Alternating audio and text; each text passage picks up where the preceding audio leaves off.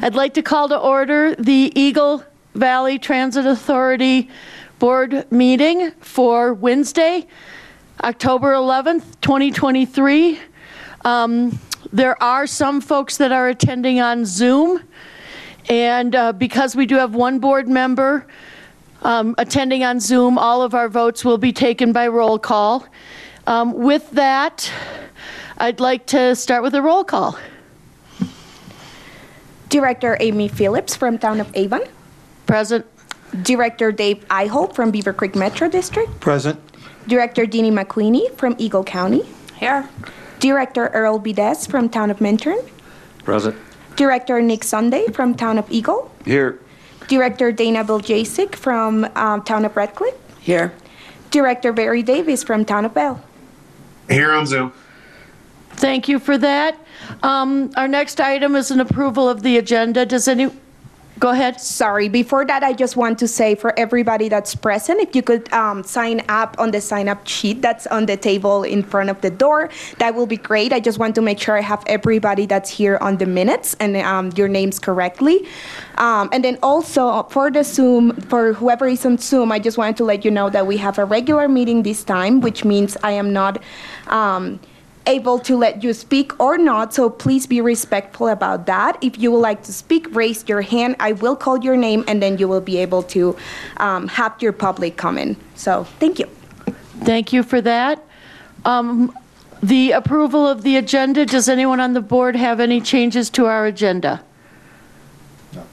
Would somebody like to motion for an approval? Motion to approve the agenda. Second. We've got a motion and a second. Could I have a roll call vote? Do we have the vote for Director Amy Phillips from Town of Avon? Yes. Do we have the vote for Director Dave Iholt from Beaver Creek Metro District? Yes. Do we have the vote for Director Jeannie McQueenie from Eagle County? Yes. Do we have the vote for Director Earl Bides from Town of Minturn? Yes. Do we have the vote for Director Nick Sunday from Town of Eagle? Yes. Do we have the vote for Director Dana Biljacek from Town of Redcliffe? Yes. Do we have the vote for Director Barry Davis for Town of Bell? Yes. Thank you for that. Our next item is an approval of the minutes and the financial statement as presented in the packet. Does anybody have any questions with regard to the financial statements, payable list, or the minutes? Hearing none, do I have a motion for approval of all three items? So moved. Second. We've got a motion and a second. If I could have a roll call vote, please. Do we have the vote for Director Amy Phillips from Town of Avon? Yes. Do we have the vote for Director Dave Iholt from Beaver Creek Metro District? Yes. Do we have the vote for Director Jeannie McQueenie from Eagle County? Yes. Do we have the vote for Director Earl Bides from Town of Minturn? Yes. Do we have the vote for Director Nick Sunday from Town of Eagle? Yes. Do we have the vote for Director Dana Biljacek from Town of Redcliffe? Yes. Do we have the vote for Director Barry Davis from Town of Bell? Yes. Thank you for that. Our next item, and before we get to our next item, I'm just going to go over how the Eagle Valley Transit Authority is going to be handling public comment. As I think most people are aware, all of us are elected representatives from different jurisdictions, and each of the jurisdictions have a slightly different way that they handle public comment. How this board has agreed is that what we will be doing is we will take public comment on items of action that the board will be voting on. So for today, that is going to be items 5, 6, and 7. Item 5 is the Eagle Air Alliance update. Item 6 is the Eco Transit Winter Update and Seasonal Fair discussion. And item 7 is the 2024 initial budget presentation. So if anybody in the room would like to make comment on those individual items, you will be given an opportunity to do so after the presentation by the speaker and before the board has discussion and takes action on each item. That way we can listen to our public and let that inform our decisions. So we appreciate all the members of the public that are here, both in person and on Zoom. The public comment itself on each topic, you will be permitted 3 minutes. It is a public comment. It is not necessarily a question and answer. However, by the conclusion of the meeting, any questions that the public has brought to our attention, we will either put on a future agenda or take some other action with regard to those items. Each one of the board members will take notes on their own with regard to your comments, and we do look forward to public comment. Before we get to the actual meat of the agenda, we also have item 4, which is just a general public comment.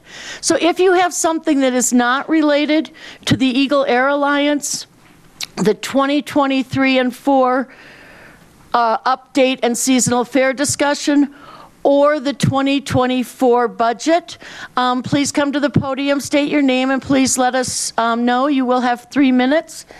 And I think before I open public comment, I believe Commissioner Sunday would like to say a few words. Thank you for that. I asked Chairwoman Phillips if I could have a couple words just before the meeting. As many of you know, I'm up for re-election this year, so this may actually be my last meeting.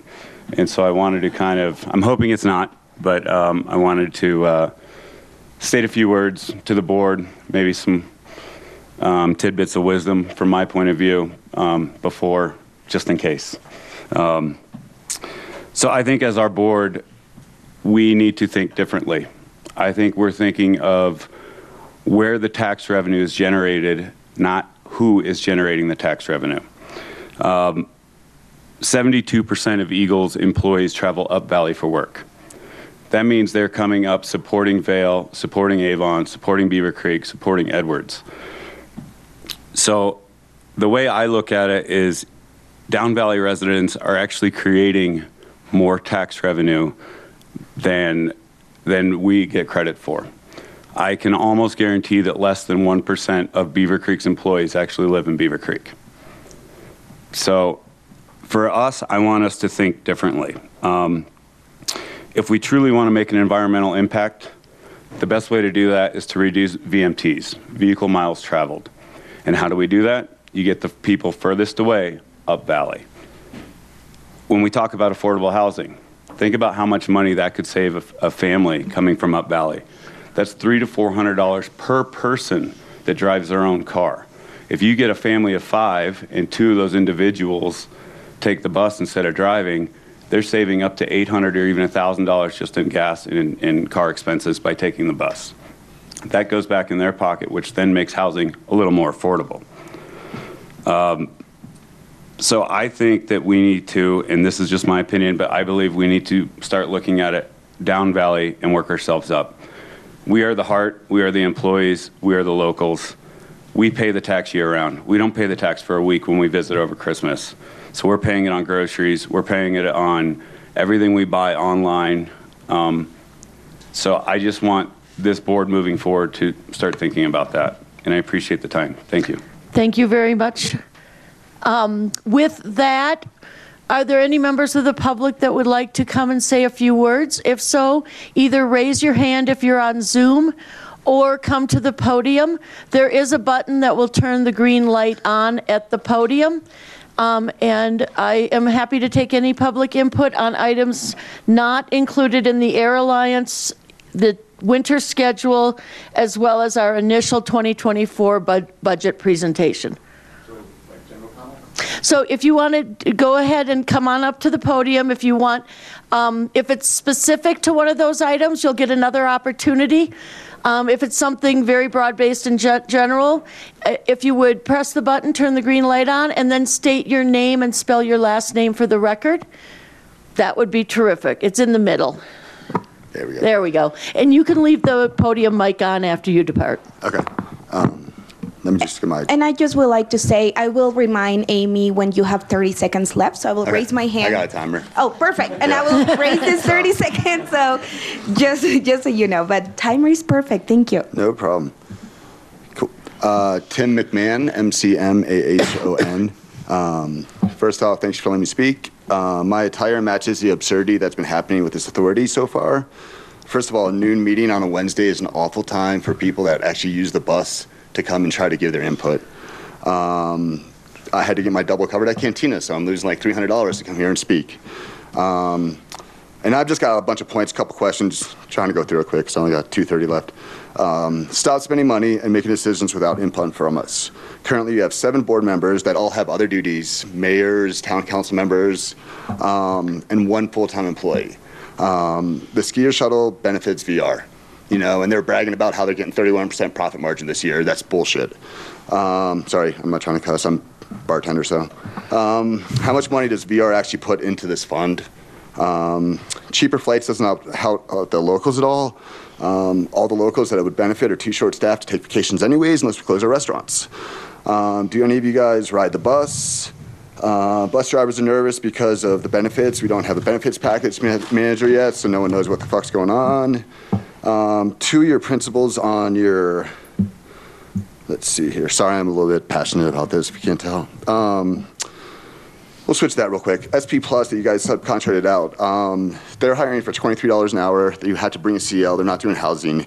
They're actually hiring in Valley and the Vale daily and on Facebook.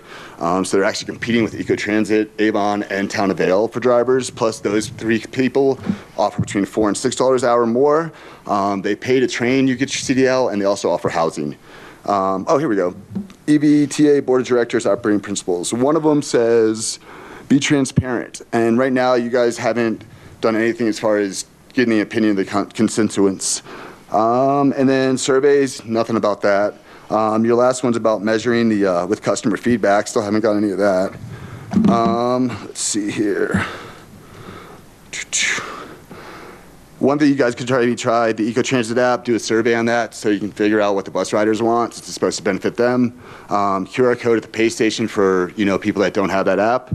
And maybe before we do anything else, like hire staff, conduct research what the taxpayers and bus riders want. I don't understand what the rush is. When it was sold, it was supposed to start in 2024, not this year. Thank you for all your time, and remember that you guys are elected and I am not. Thank you very much for that input. And you will be able to speak on a couple of those items again after you see the presentations. Is there anyone else in the room that would like to speak to the board? Please come to the podium, state your name, and spell your last name if you would. Hi, my name's Kristen Hartel, Hartel. I live in Eagle. I also just first wanted to start off taking an opportunity to thank you all. I know this is above and beyond your standard elected official commitment. I know it's a lot of time and you're putting a lot of work and investment into your community. So I just wanted to take a minute to thank you. I also wanted to focus on the intent of the EVTA that's published on the website. That is regional collaboration to help the transportation, mobility, workforce, and climate needs of the Valley. For those of you who don't know me, I am the board president for the Palmer Fund in Eagle. I'm also a lead certification reviewer for the U.S. Green Building Council. I recently did a lot of climate modeling and strategic planning for Eagle's Net Zero Action Plan. Out of that came this data point that transportation represents about 47% of Eagle's greenhouse gas emissions. Roughly 60% of these emissions are from commuting in and out of the town of Eagle. It's vital to prioritize regional efforts for public transportation and zero emissions mobility in order to support the intent of the EVTA. Furthermore, since Eagle taxpayers contribute to the regional EVTA and current EcoBus system, it's critical that Eagle receives the same share of benefits and services as the rest of the Valley. Advancing transportation access is also key to promoting equity in our community. Reducing VMTs, or vehicle miles traveled, in gasoline and diesel-fueled vehicles is the #1 strategy for reducing greenhouse gas emissions in Eagle. Expanding public transit options from Eagle to Up Valley is vital to reducing VMTs and addressing the transportation, mobility, and climate needs of our community, which is the focus of the EVTA.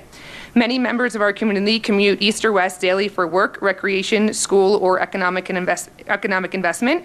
Current public transportation options out of Eagle are inconvenient, unreliable, and not cost-effective. The population growth in Eagle also shows the need for free, frequent, and public transportation from Eagle, and it's more important now than ever. So Eagle had the highest population growth in the county from 2000 to 2010, and the town doubled in size during this decade. We also had the second highest projected population growth from 2010 to 2020, only behind Gypsum, which is also down valley, obviously. All other incorporated towns in Eagle County have experienced negative or stagnant growth since 2010. Eagle is expected to capture almost a third of countywide growth by 2040. It's crucial to provide free, reliable, equitable bus transit and mass transit service from Eagle up Valley to support this growing population. Municipalities and employers throughout Eagle County are relying on and investing in Eagle for affordable housing to serve the Valley. This shows that as the population in Eagle continues to grow and provide more accessible housing, it's critical that the EVTA prioritizes bus service. We're also seriously lagging in public transportation compared to other mountain communities. Other examples of western mountain communities that have free bus service include Crested Butte, Steamboat Springs, Telluride, Jackson Hole, Summit County, Aspen, Winter Park, Park City, Alta, and Snowboard. We're home to many residents and visitors who work, play, and spend money throughout the county, and we're truly lagging in public transportation that supports that. Thank you very so much for hearing me. And your timing is excellent. I can tell you've done this before. Is there anyone else in the room that would like to speak on something of general interest to the board? If not, we'll go ahead and move on to Mr. Romer.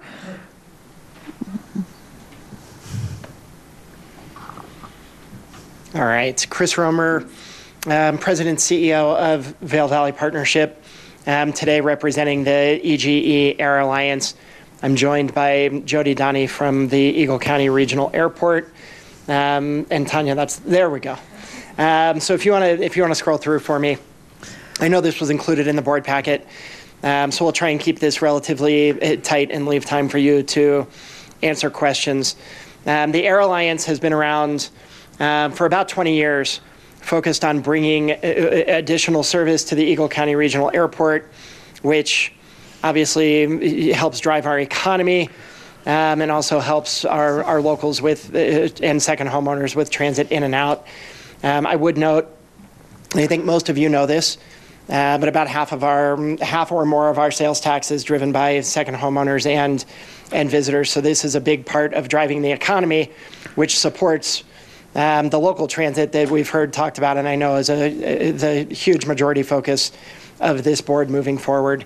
What we do at the Air Alliance, and we're happy to have a member of your board be joining our Air Alliance board as well. But we work with airlines to maintain our existing flights and importantly to secure new flights, new markets, and new airline partners into the Eagle County Regional Airport. A huge part of that is a minimum revenue guarantee program. It's a program that exists across the nation. Huge airports like Denver International utilizes minimum revenue guarantee programs, and most every single ski resort, airport, and resort market, beaches, etc., use minimum revenue guarantee. It is part of the airline and community regional airport business model. So we use our funds to, as I said, attract those new and developing markets. We're going to talk a little bit about what some of those are, and continue to work with our local agencies and private sector partners to attract new service to Eagle County Regional Airport. So as we move forward, thanks, Tanya. That really should say 23, 24. Target opportunities. You know, we work closely with the airport. They have an air service consultant that's paid for by Eagle County, Volair Aviation, and building those relationships, doing headquarter visits, attending trade shows to meet with airline partners and explore opportunities that come through. And again, with the goal being maintain the relationships that we have and grow new relationships. If you want to keep going for me.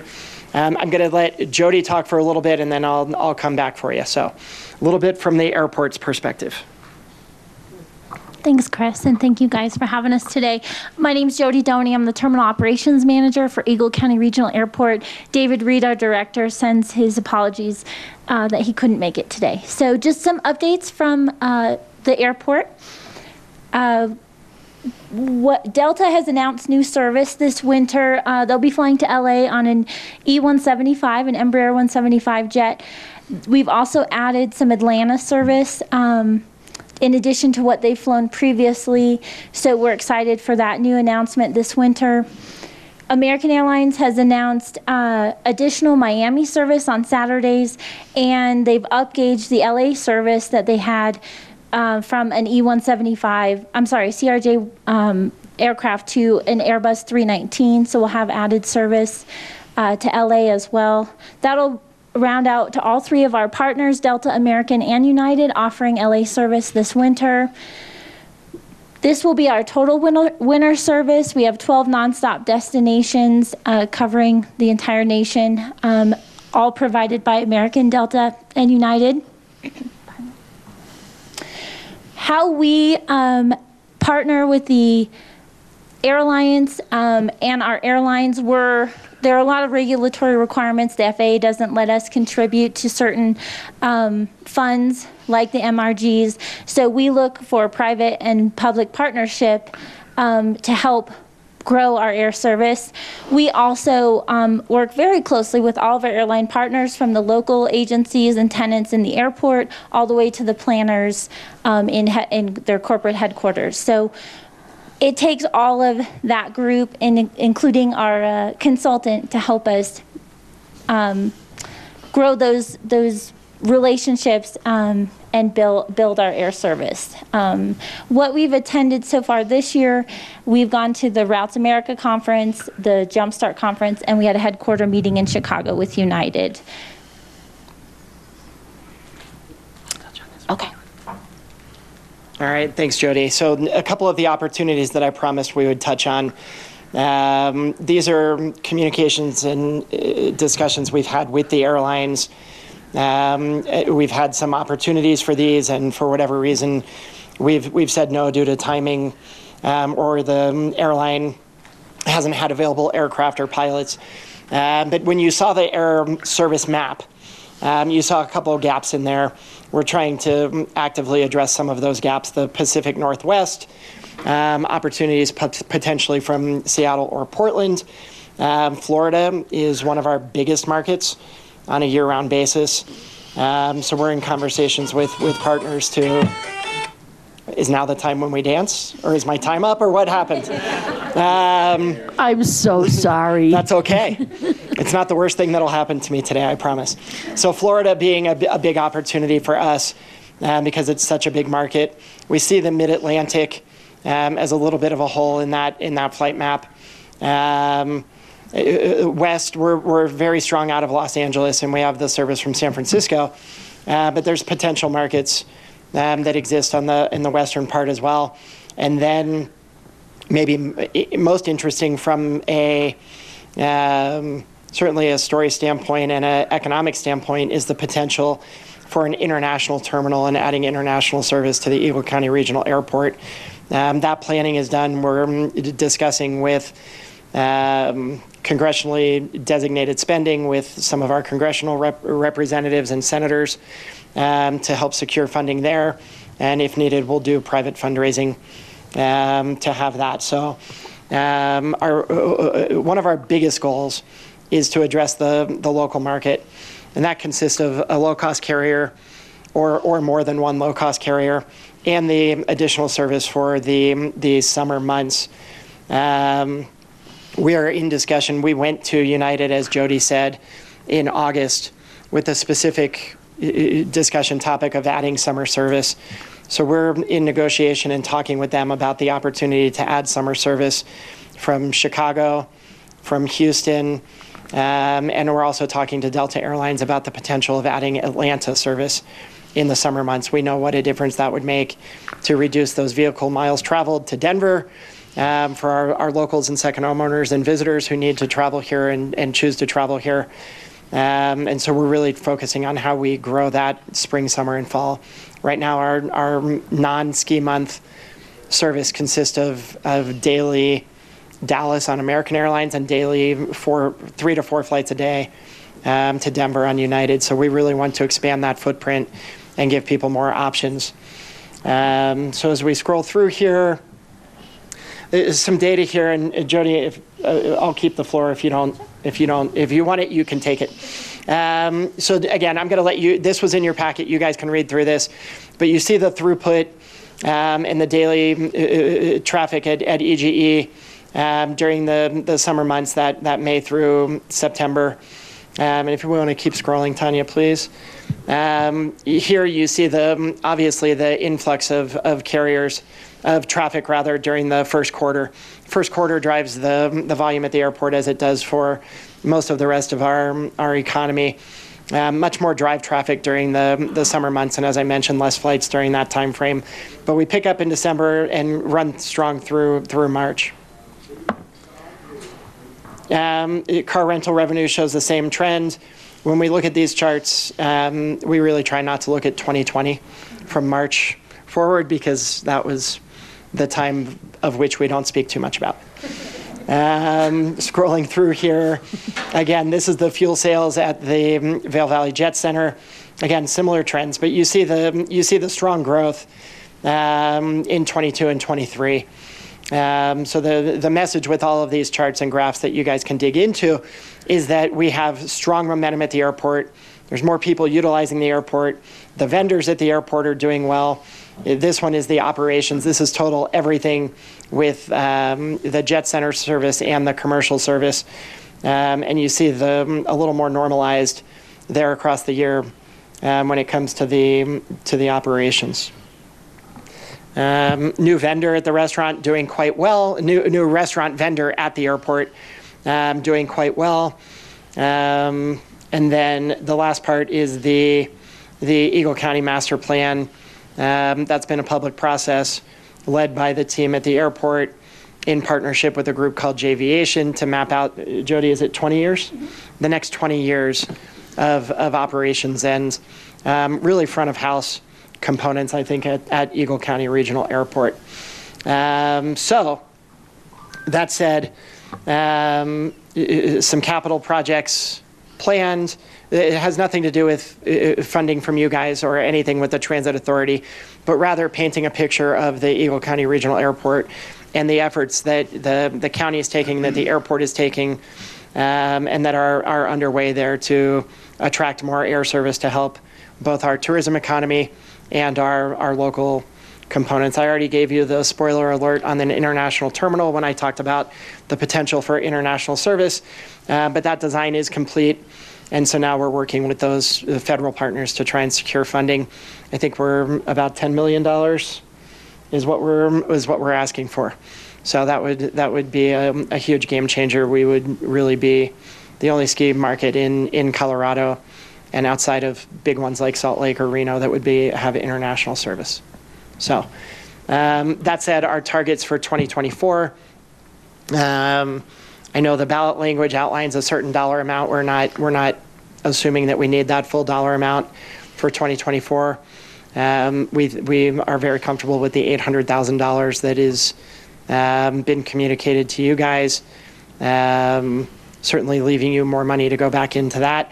The thing with minimum revenue guarantees that's important to know is that it's a constant communication and push and pull with the airlines and a negotiation with the airlines. We're in conversations with airlines for summer service next year. We're in conversation with them for winter service of 24, 25. We don't need funding for 24, 25 at this point. That would be in next year's budget cycle if and when there's opportunities there. But we think there's a very real opportunity for some combination of Houston, Chicago, and Atlanta, maybe in that order of likelihood. And would love to have that funding to be able to continue moving forward with those MRG programs. There's a likelihood that a large portion or some of that money would be returned to this group or not utilized by the Air Alliance, but we do need to have the money secured in order to move forward with the MRGs. So I'm happy to talk a little bit about process or a little bit about the history of the Alliance or any questions you might have for us. Tanya, would now be appropriate to have Chris envision what the process might look like for actually signing contracts, or do we want to do that later on when we go over the actual budgets. I think it might be helpful just to kind of have some context of what that looks like, what the timing looks like, when they might request an outlay, and then what that timeline would look like. Yeah, for summer service, it really could happen most likely in the January-February timeframe. Historically speaking, we've had flights loaded and airline partners ready to roll by around February-ish, mid-February. So that would be kind of the target timing. If you get too much into March or April, now we've had situations where airlines have loaded their flights in the March or April timeframe for the summer. But with booking patterns and with visitor trends, and to give locals certainty on what those flight opportunities are for their business travel and or vacation travel, I think mid-February is a very realistic time frame for the summer service. Now for winter, looking forward, knowing that that would be most likely part of a future budget cycle, we're backloading that a little bit more because the vacation planning happens a little bit earlier. But somewhere between mid-June and mid-August is when airlines have typically loaded their winter components for future winter seasons. So if that answered that question in regards to timing. And a follow-up question there, just again to help this board kind of think about our process and what it's going to look like. Between the time that you know that this is a viable option and the time you need to be giving them money, like what kind of turnaround time are we talking okay, great about question. So the process with the minimum revenue guarantee programs is it's a shared risk model with the airlines. We're not paying them to come here. We have a contract with them that outlines everything from their fuel costs to the operational expenses at the airport to the fares that they're able to get and the load capacity and load factor that they're able to put on the aircraft. At the end of the season that the contract would be for summer or winter, at the end of the season, we would reconcile with the airlines what all of those numbers were, what the fuel cost was, what their load capacity was, what their revenue component was, and we would share the risk with the minimum revenue guarantee and the airline partner. So for example, I'll try and use round numbers. If we have a minimum revenue guarantee of $500,000 on a flight, and the airline lost $500,000 on the service, typically it would be a shared risk model where we would be on the hook for 250 of that, and the airline would have the risk for the other 250. Now let's say that in that same scenario, the airline lost $1 million. Then we would be on the hook for the full 500. They would have 500. Let's say the airline lost $2 million on that flight. We would be capped at the maximum amount of that minimum revenue guarantee at 500, and the airline takes all the risk for anything above that. And we've had situations in the past where we've had no payout on our minimum revenue guarantee programs because the airline outperformed their expectation. We've had scenarios where we've paid a part of a minimum revenue guarantee, and we've had situations where we've paid the full minimum revenue guarantee. Our historic business model is that we want and expect our flights to be performing on the free market and moving off a minimum revenue guarantee program after about 3 to 4 years. Other airlines and other mountain airports, Telluride, Montrose, Steamboat, Gunnison, they typically have almost every flight into their market on a perpetual minimum revenue guarantee. Their flights never reach the ability to perform on the free market. Eagle, Aspen are a little different. We tend to perform pretty well once we get the flight up and running and once we have the market saturation and awareness to go with it. So that was a long answer to the question, but it's a shared risk model. And our model would be to move them to the free market within 3 years. And frankly, if the airline doesn't think they can get there, or if we don't think we can get there, we're probably not rolling the dice on a minimum revenue guarantee program because we want that model. We don't always get that, but that's our goal. Thank you for that. Does anybody, oh, Jeannie, go ahead.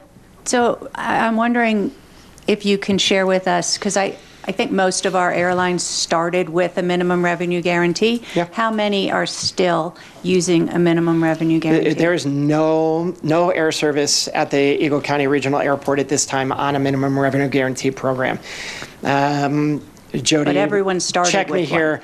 Every flight that we currently have, with the exception of Austin, which was new last winter, every other market, both summer and winter, Denver did not start on a minimum revenue guarantee. Everything with the exception of Denver and Austin. So Los Angeles started on a minimum revenue guarantee, San Francisco, Atlanta, Miami, New York, Chicago, Dallas, Houston, they all started on a minimum revenue guarantee. As I mentioned earlier, it's a common model for airports around the country. For the bigger metropolitan airports like Denver, it's more for international service and regional markets that might not sustain itself. But for mountain airports and regional airports in vacation destinations, it's almost all, in our case, of the 12 markets we serve, 10 of them started on an MRG. Austin came last year. We were in discussions and trying to get Austin, and they told us they were going to bring Austin. So that was great. We like that. That's rare. Thank you for that. Earl? Hey, Chris. So, low-fare airlines. Yes. I'm not a frequent flyer, but United and Delta and American Airlines don't seem to be. No, they're budget. not. Those are legacy carriers. Kind of the big three legacy carriers. So when we talk about low-cost airlines, some examples that would spring to mind that we're talking to and have some level of optimism that we'll have in the relatively near-term future. When I say that, 2 to 5 years. And the reason being aircraft availability and pilot availability. Airlines like Allegiant, airlines like Southwest, those would be some. There's others certainly out there. Frontier is a low-cost carrier. Alaska is a low-cost carrier.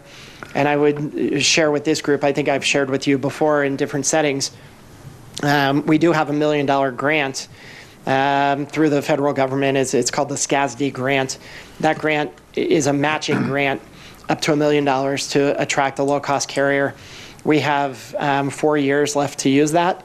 And if we don't use it within 4 years, we'll be able to, there's a high likelihood we can renew that for another 5-year term. So we do have $1 million sitting out there from the feds to be able to leverage local dollars to attract a low-cost carrier. But think the highest likelihood is a Southwest, is an Allegiant, is a Sun Country from Minneapolis. There's a lot of them out there. Frontier has a huge base in Denver, but their aircraft don't work well here. So there's lots of nuance within that. But those are the types of airlines we'd be talking about. A JetBlue. So further expansion of these airlines, besides the qualifiers you just said, is taxiway B, when that's finished and open, does that give you more bandwidth to deal with the... Let's talk to our airport terminal manager about that. Let me put my ops manager hat on real quick. It helps with our general aviation traffic, specifically on the north side there. That is where we can grow some, we have some acreage we can put hangars on. It wouldn't necessarily help with the commercial traffic, but it would help with the overall traffic to the airport. Does that answer your question? Okay. And finally, just wanted to, my vision of where this is going is that regular citizens are going to be able to access areas of the country that they generally like to go to. We can take our baggage to the bus stop, go to the bus stop to the airport, fly wherever we want, save the cost of going to Denver, the gas, the hotel, the parking, whatever. And then on the way back, we just grab the bus back. We're singing from the same hymnal. Okay.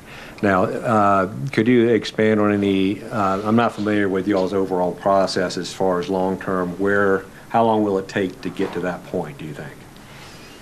On the air service component, there's a lot of variables, as I said.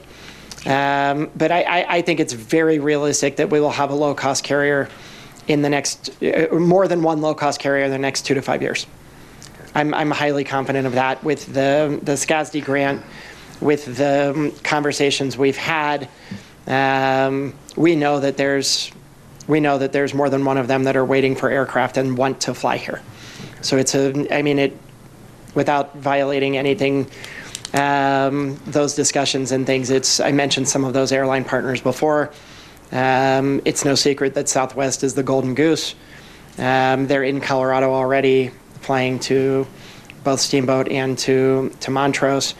So with some of the others, I think 2 to 5 years, we have that low-cost carrier that opens up a lot of opportunities for locals and new markets potentially for visitors as well. But the low-cost carrier is really a local play. Okay. Thank you. Thank you for that. Dave? Oh, thank you. Chris, I was a little confused by some of your comments. Does the minimum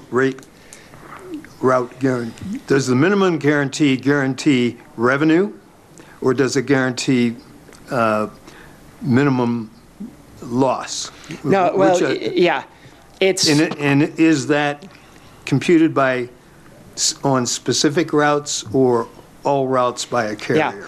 It's a contractual agreement with the specific carrier for a specific route. And when we say minimum revenue guarantee, it's a maximum payout for us, right? We would be capped at the dollar amount that we have based in the shared their risk revenue or their based on profit their revenue or loss? No, based on their profit and loss, gas prices, fuel prices, so and it's stuff not going into revenue, that. it's profit and loss. The term is minimum revenue guarantee, but it is profitability of that flight. They could sell of that segment. Of that segment, yeah, exactly. And there's a lot of computations that go into that with connecting passengers, with how they allocate their stuff. But at the end of the day, yes, it comes down to their profitability on the route that we have the contract for. Okay. I was on the Air Alliance website yesterday looking for some financials, and I was not able to locate any. And I guess I would like to locate some. Sure, we can share those. Good. I am specifically interested in where the revenue comes from, or let's call it revenue or income, and what share of that the Eagle Valley Transportation Authority will have in '24. Yeah.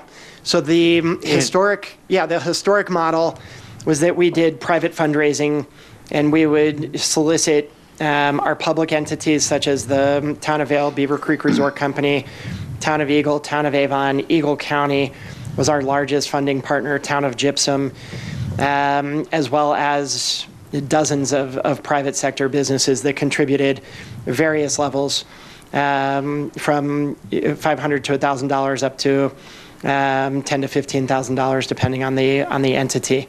To answer your question in terms of the share of revenue for next year, are you specifically asking for incoming revenue, or are you specifically asking for the financials that we have, the money that we have in the bank right now from previous fundraising efforts, and how that would contribute? Well, for new funds coming in for '24.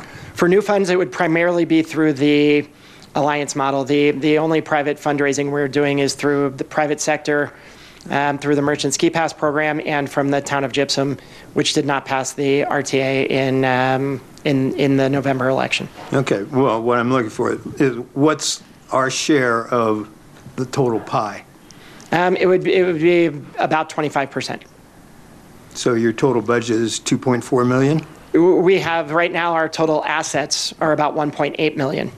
So the $3.2 million. Sorry. Well, 1.8 plus the ballpark well, numbers. Income. Let's talk about income. Yeah, income. It would be 90% coming from this group of new income. Okay. It would be about and that's about the 10%. Model going forward. That would be the model going forward, as outlined in the ballot initiative. Yes. And then I would like the board to have visibility into the use of funds. Of course. So if your annual budget is X, so how does that apportion between MRG and other expenditures? Of course. Yeah, we can provide that. We're happy Okay. to provide that.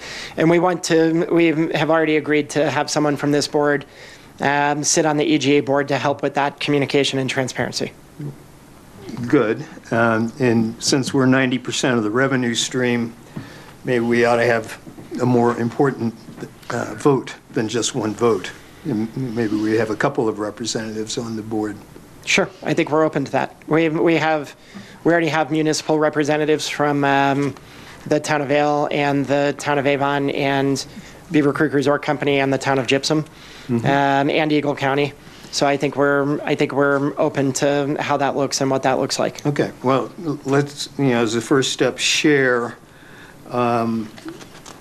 what your financials look like. Was it my problem or that I couldn't find those financials? Or No. they're just not on there? EGA Alliance is not a public organization, so there's the tax returns are available. The Form 990 is available. But we don't have it on our website. Most private organizations don't. Okay, well. But we'll share it with you. We're happy to do that. I would hope you would. Yes. If I can just make one small point of clarification there with regards to how EVTA money can support the activities of the Eagle Air Alliance. Money that is collected by an RTA specifically for air has limitations on its purposes. So, for example, the EGA Air Alliance couldn't use this for marketing purposes or related purposes. They can use it specifically to fund that minimum revenue guarantee. I believe they can also use it, and I'd have to clarify this, but I believe it can also be used for things related to planning match, things like that. But it can't be used for marketing, advertising, those sorts of things related to air. Our intent would be to use or it. anything. It is restricted entirely to minimum revenue guarantee. Not entirely to minimum revenue guarantees. There are some other classifications of things, and I'll clarify specifically what that is, but I know it can't be spent on marketing, promoting of air, and so on. Okay. Directly. Will this board, Amy, do you see this board passing judgment on proposed minimum revenue guarantee on a line item or on an airline by route basis? I think that's the question of the day, is what the process will be. That obviously this board is going to approve the budget that will make the funds available so that Chris can go out with the team from the airport to initiate contract discussions. But once that contract comes in, is that going to be a staff level approval, a board approval, or a finance committee approval? Those are kind of the three options I think we're talking about. Would you agree with that, Chris? Yeah, I think we're very open to that conversation and what works best for this group, using that ballot language and the formation of this group as the intent for the minimum revenue guarantees. I think we envision the EGA Air Alliance being the group that takes the lead and does the negotiations with the air service consultant in partnership with the Eagle County Regional Airport, but bringing it back to you at a minimum for a gut check and at a higher level from whatever process works best for you, be it finance committee or full board approval. We do need to make sure we're nimble enough to be able to move on these things in relatively short term. But we want to do it the right way. Right, but this board meeting once a month, which is actually more frequency than the Air Alliance has historically met. Correct. So I think it should be fine to bring all of those to you for an approval. I don't imagine that that's a challenge or a problem. And if we need to call a special meeting because of timing, we can call a special meeting for timing. I agree with Amy. If your horizon is 2 to 5 years to bring a new route on, we meet 12 times a year. Yeah. So we're looking at lots of opportunity for input. And to be clear, the 2 to 5 years was for a low-cost carrier. We think there's a high likelihood we could have 1 to 3 new routes next summer.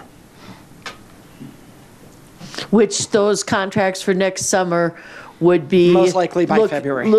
February, March. So, yeah, so. Well, you know who you're talking with if that's if you have a 6-month horizon, certainly we meet many times. Oh, of course. Between when it comes down to yes. signing contracts. Of course. Okay. Thank you for that. Nick, did you have some questions? Yeah, hey, Chris. As we expand traffic at the airport, it also creates pressures on local infrastructure, i.e. Highway 6 and Eagle, which is already overrun with cars. Has there been any considerations as to maybe adding a per passenger fee to help invest in some of those infrastructures, maybe even the I-70 interchange at Costco? Yeah, it's a good question. I'm going to look to Jody to see if she knows the answer to that. Not legal. So to my knowledge, the airport does have strict regulations on how our passenger fees can be applied. Right now, there's a cap of $450 on our passenger facility fee. That's done through the FAA. So if we were to try to tack on an additional fee, that would actually need to go, that all airports would be collecting an additional fee. And right now, $450 is the max. But if there's other revenue opportunities there or ways to collect it, I'm not familiar with them. So we'd need to do some investigation and some work. I just know traffic in Eagle's a nightmare, and increasing traffic at the airport is only going to make it worse. Unless they take a left. Or the bus. Or the bus. Or the bus. Yep. Or they take a left in the bus. Does anyone else on the board? Oh, Jeannie, were you done, Nick? Okay, Jeannie? So I don't know, I got a little confused there because this was a talking point, as you said, of the ballot, and that every town was already paying minimum revenue guarantees. Every community was already doing this. And it was a talking point in passing the ballot language that this impacts our budget, and this is a good thing for our town to have the RTA pass. I would venture to say that the EGE as a group has been meeting, and you don't have contentious votes. You don't have 5 different decisions to make. It's not like everybody is saying, let me come and be your low-cost carrier, or we want to start a new route from you. It's basically you've been able to work out one in the time frame of the year. And so I worry that this idea that we have to now have more representation on the EGE, I get a little confused. The EGE is meeting. It has representation from all the towns that originally were paying the MRGs. To have one more person from this board and to have the votes come to this board is fine. I just don't think it's beneficial of your to have a whole bunch. Of your 7 board members, there's representation if we include Beaver Creek, the resort company in the Metro District, understanding their different organizations. We have representation from the town of Vail, the town of Avon, Beaver Creek, and Eagle County. So there is good crossover there. And each of your communities decide who serves on this board and who serves on the Air Alliance board. So I think that there is a lot of flexibility in how that looks to make sure that and we have no problem with the transparency and the request to bring those opportunities for a final stamp. But you're right, it's not a situation where the 3 legacy carriers and 4 low-cost carriers are knocking on our door every single day. These are relationships that are nurtured and developed, and we want to be as transparent as we can to bring the opportunities, make sure there's alignment, and there is spirited discussion around airlines and around specific markets. We don't need to go into too much of that detail, but it's not that Air Alliance group, and we've been working and administering that group for upwards of probably the last 12 of the 20 years it's been in existence. Not everything is rubber stamped. It's spirited discussion. If you know the people on that group, it's there's some strong personalities who are really passionate about our community and how we help. So we want to be transparent. I think there is overlap in how we expand that and make sure it's as strong as can be. I think we're open to. Thank you for that. With that, thank you very much for the presentation, Chris and Jody. Good to see you both as always. At this point, we will take public comment. Please do keep in mind your comments will be taken. There is a 3-minute time limit on public comment, and we may or may not actually resolve all the comments today, but we will definitely make note of them. So if you would like to make comment, if you're on Zoom, please raise your hand, and if you're in the room, please step up to the podium. Tim again. Okay, 3 minutes. Question obviously doesn't have to be answered now. How much money does Vail Resorts contribute to this? Because they definitely benefit from it.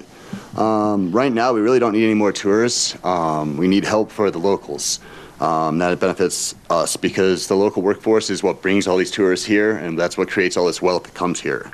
And for the Valley to DIA for an airfare, like CDOT already did that with Mustang and Pegasus, $17, $20, takes a little bit longer than driving, gets you right to the airport if you take the train, and then when you're on the train, you can see all the trash and homeless people in Denver and realize that this is a really nice place to live. Let's see what else. Actually, not too much.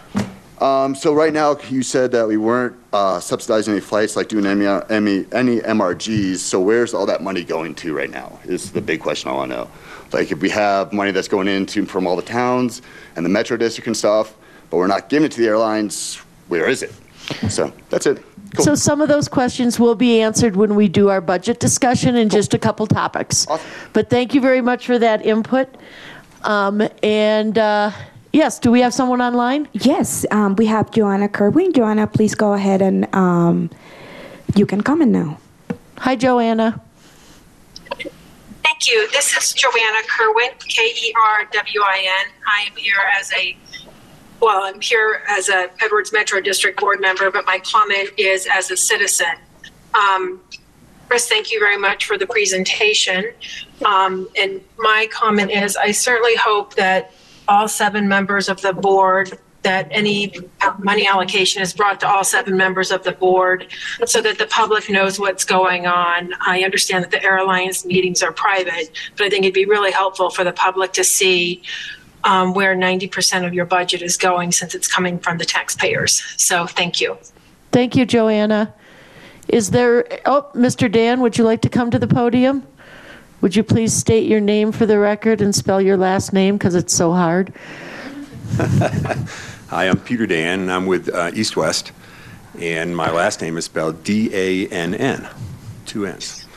I am the current chair of the Air Alliance and have been on the board for a lot of years. I can't think how far back. I only want to say is that we'll be super transparent. We're excited about the current situation. We're in the best shape than we ever have been, including with the relationship now with the RTA, which is awesome. I love the description of landing, getting on a bus, turning right or left, and getting to your place of lodging or wherever you're going to be staying, and then back on the bus and back to the airport. Ideally, and that helps with our traffic in Eagle. I live in Eagle, and I don't go to work at 8 o'clock because it's too busy. So we have some issues down there that need to be resolved. I think what we have put together here has a good approach to bringing more people in, and we're not just bringing them in, throwing them on the roads, that there is a solution with the RTA, and I think that was very wise to put this together and all at one time. Our speed of ability to execute is really based on the airlines and their ability to support new routes, and our dual approach of working with our legacy carriers, which is all what we have right now, and adding new routes to that cost zero has been very successful, and you'll see that based on Jody and Chris's report on new flights from Atlanta, doubling up coming out of Miami, doubling up again on 2 different airlines going into LA now, and adding Austin in. It cost us zero. It cost anybody anything. But it is the airlines, meeting with the airlines, working with our consultant, and having the right conversations to get people excited about coming in to Eagle and knowing what the success rate can be for them. So that experimentation is great, and our ability to be able to represent that to them. I've been to several different air shows and meetings and planning in that, and it's exciting to see the reaction from talking to a Southwest or a Delta or a United, and they're smiling most of the time. It is a place they like to fly into. It is a customer base that is works well for them, and the numbers work. And I'll segue right into low-cost carrier is the next. I'm over my 3 minutes, I know, I'm sorry. Is really that next move we need to make. And with low-cost carriers coming in, then it certainly helps balance out fares and balance out options for people, especially for the locals. So thank you very much. Thank you for your comments. Going over at least a whole minute, didn't I? No, I think it was Just about 20 3 more seconds. Is there anybody else on Zoom or in the room that would like to address the board? Okay, with that said, we will go, do we need to take council action at this time?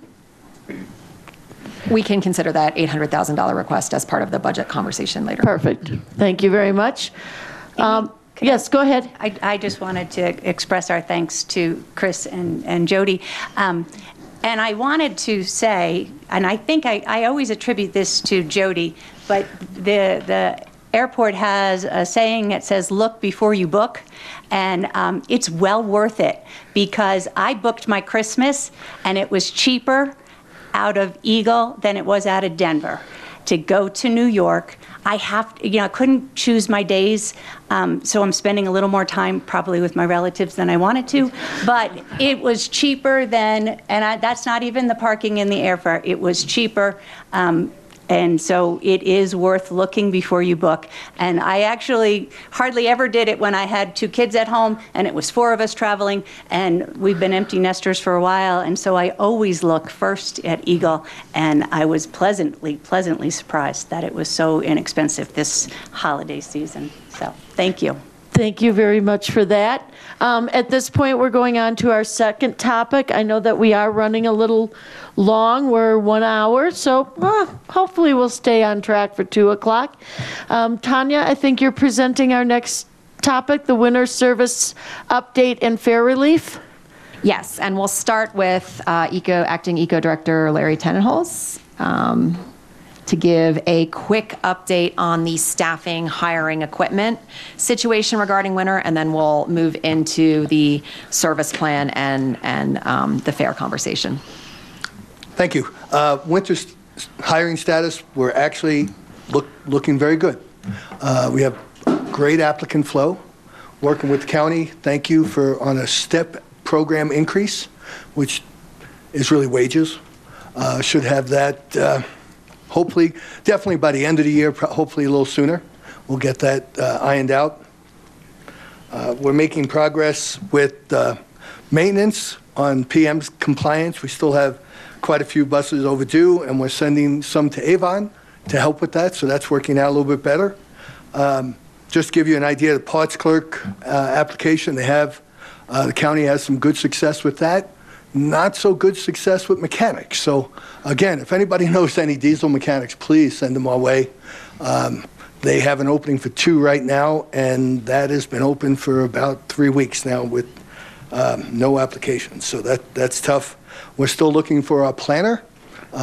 Tanya has that on her slate of things to do, along with a ton of else. And everybody knows of our increased service on the night service for winter, the added AM PM trips, and of course the BC Vail connectors. So that's it for an update on our side for winter. We're looking good, very good actually. Thank you very much for that. That was quick. Tanya, are you going to go through the slides? I was going to say, yeah, and Larry, please stay up there so we can kind of go through this a bit together. So we did want to highlight, again, what those service improvements for winter are, and explain a little bit more about why we're doing them, because we have heard a lot of feedback and just want to give a little bit more of the picture of why, from an operations perspective, this is something that we thought would be worth moving forward with. We are moving forward with a contract with SP Plus for this service. That allows us to really break off this service separately, also develop some skills in managing contracts, because we believe this may be an important component moving forward of trying to get to the level we need to get to for the system.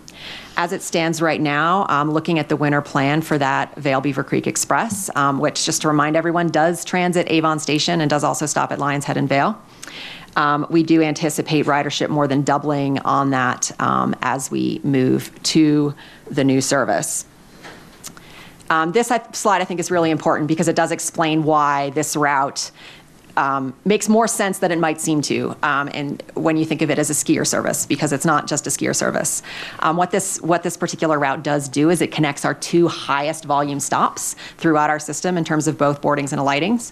That's Avon Station and the Vail Transportation Center. And you can see off to the right, it's unfortunately a little small on the screen for the folks in the room, but that shows those two stops on the top, regardless of time of day or pre-COVID, post-COVID. It's that Vail Transportation Center and Avon Station, two highest stops. In addition to that, the places where we see the most crowding on our system is that stretch of Highway 6 between Avon Station and Vail Transportation Center. These are the stops where they're also high volume stops. They're stops where we find ourselves with full buses, where we end up driving past or leaving people behind because we are not able to accommodate the number of people we have. I'm sorry, Tanya, what two stops did you mention? Avon Station and Vail Transportation Center. Okay, thank you. And so part of how we believe this initiative will help with some of those issues is if we're able to move more people directly through those high demand points of Avon and Vail Transportation Center, we're also able to take some pressure off of the system on that stretch of Highway 6 between Avon and Vail.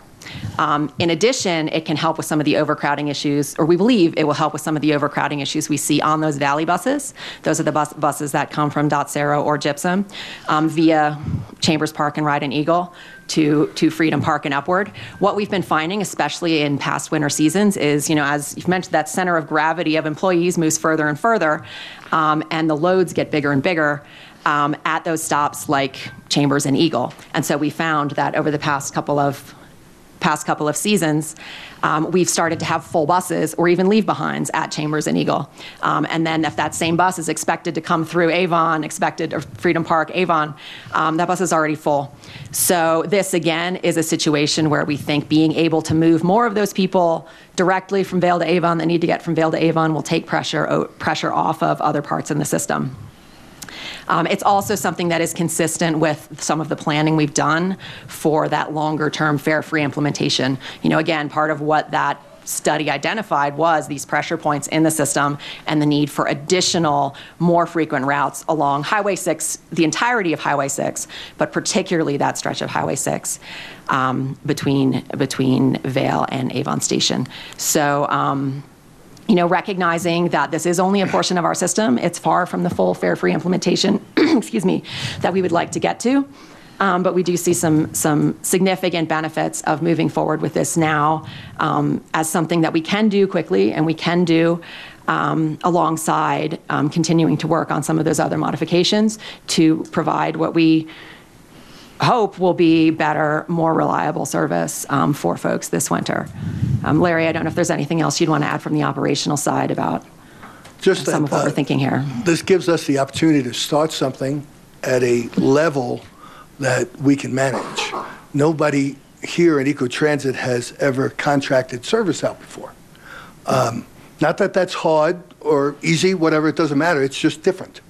And we need to make sure we start that foundation correctly and that we're ready to move forward at a reasonable pace and not just all at once, because that's kind of tough, impossible to do. So this is a great start, and my recommendation also would be to start with something that we can control, we can learn from, and move forward from.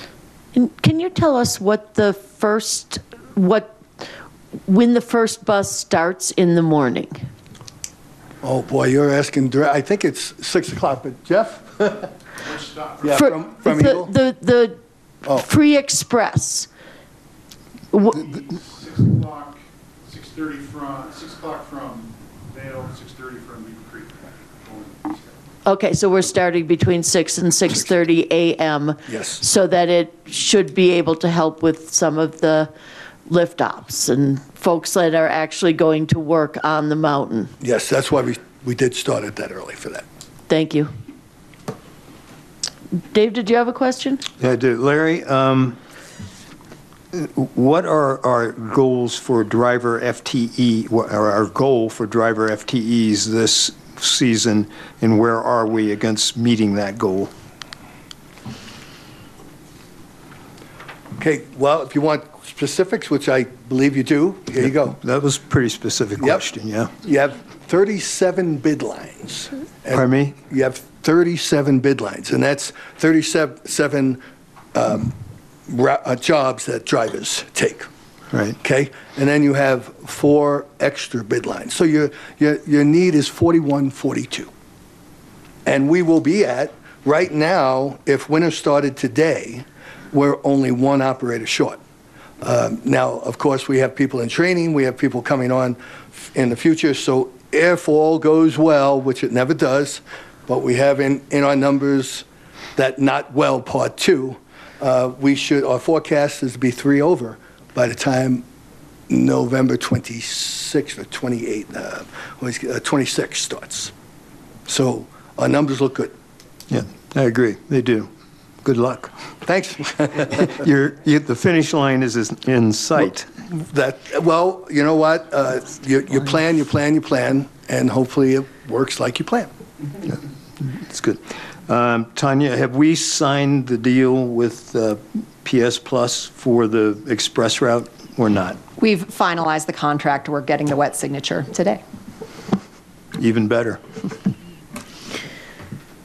Should we go on to the next route? Yeah, so moving on. So the other component of the enhancements that we have planned for the winter is the combination of some increased frequency on our Highway 6 route, as well as the potential to consider a 25% fare reduction on regular fares, regularly purchased fares in the system. Some highlights of Highway 6 and what we expect for this winter, just kind of showing how it will be an improvement as compared to last winter. Instead of 36 daily eastbound trips, we will have 40 daily eastbound trips, westbound trips, 36 up to 42.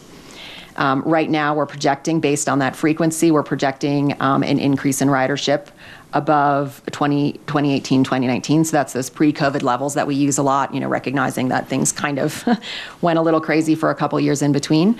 If we were to go to the 25% fare reduction, we think this route will probably increase roughly 17% over and above the increase we would see just based on the frequency improvements combined with the addition of that Vale Beaver Creek Express.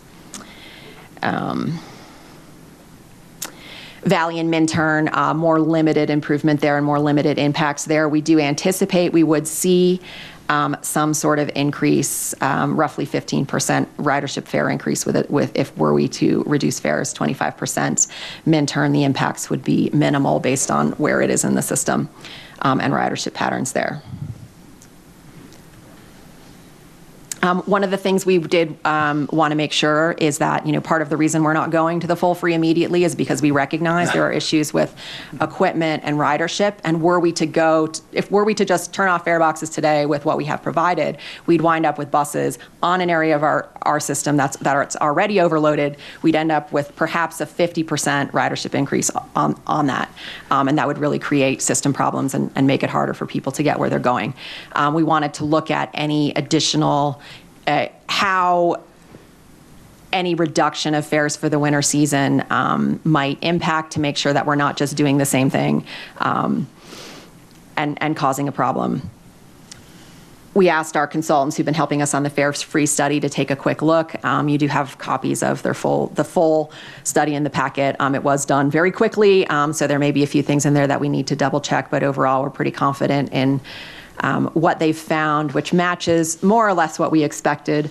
There would be some increase in peak loads on the Valley route. There would also be some increase in peak loads on Highway 6, but combined with the frequency, we're comfortable that a 25% reduction, we would still be able to accommodate people without a significant negative impact on service. Were we to go to a 50% reduction, that equation would change very quickly. So 25% is really as far as we think we could push for providing some sort of system-wide fare relief using the funds that we have. And as far as fiscal impacts, this is really a hard one. We could kind of crunch the math in all sorts of different ways, recognizing that there's already going to be some expected revenue loss by going fare-free on the Vail-Beaver Creek route. However, the folks who use that route don't use only that route. Often the folks who use that route use other portions of the system as well. So it's a percentage that would be impacted. Crunching numbers and coming up with a few guesses, our guess is that a 25% across the board discount on regular fares would basically be a subsidy of somewhere between $170,000 and $200,000. That EVTA would effectively be providing to the overall system to make the ride a little bit cheaper for folks throughout the entire regular ride system. It would be the $4 fare regular ride. It would not apply to the Leadville route. Thank you for that. Do we have any more presentation before we talk about the fare, what we want to do as a fare reduction? Is there any other presentation before that discussion? That's all the presentation I have. So okay. Happy to take questions on any portion of that. Does anyone have a question for Tanya before I open the table for public input? I do. Go ahead. Tanya, Larry, if we implement November 1st or whenever the date is, the 25% fare reduction, and by, say, mid-January, we like what we see in terms of the system's ability to serve the increased demand, how difficult would it be to do a mid-season, another reduction mid-season to 50%? I think I'll start with one of the biggest issues is sort of the education and the information. Every time we change something like this, it's something we have to change. We have to make sure we've got frontline staff on board with, educated on, prepared with. And so we usually, because we bring on new staff in the winter season or on a seasonal basis, we usually try to limit major changes in procedures to those seasonal changes. It's just easier for us from a communication and education standpoint. It's not impossible from a technical standpoint, but there is also work that's required as far as programming our fare boxes, programming our fare systems, working with our mobile payment vendor. So there's a fair amount of back-end work. So it's not something that we like to do on a regular basis. I'll add something to that too. Let's just look at it logistically for a second. If you want to say the end of January, well, you won't have the data to see how you're doing because we're starting November 28th anyway, right? So you won't have any data to look at, even to begin to look at until the middle of January to see how we're doing. So now we only have 2 weeks to do that training, and so that might be real tough. It would be real tough. Okay, thank you. One other thing came up before about SP with hiring, and I do want to relate that I've had multiple conversations with SP Plus on their hiring and the ability that they're going to have operators. I've talked to Beaver Creek. They have operators from SP Plus, and they have assured me that that will not be an issue. What they assure, it's in the contract. It is what it is, but I've had multiple conversations with them to address that. Thank you. Thank you for that. Jeannie, did you have a question? Actually, I wanted to add something to the conversation. Changing fares mid-year is cumbersome for people who have purchased a pass for the winter, and that just becomes a real complication. And so I think we just have to kind of go slow. That's right. Thank you for that.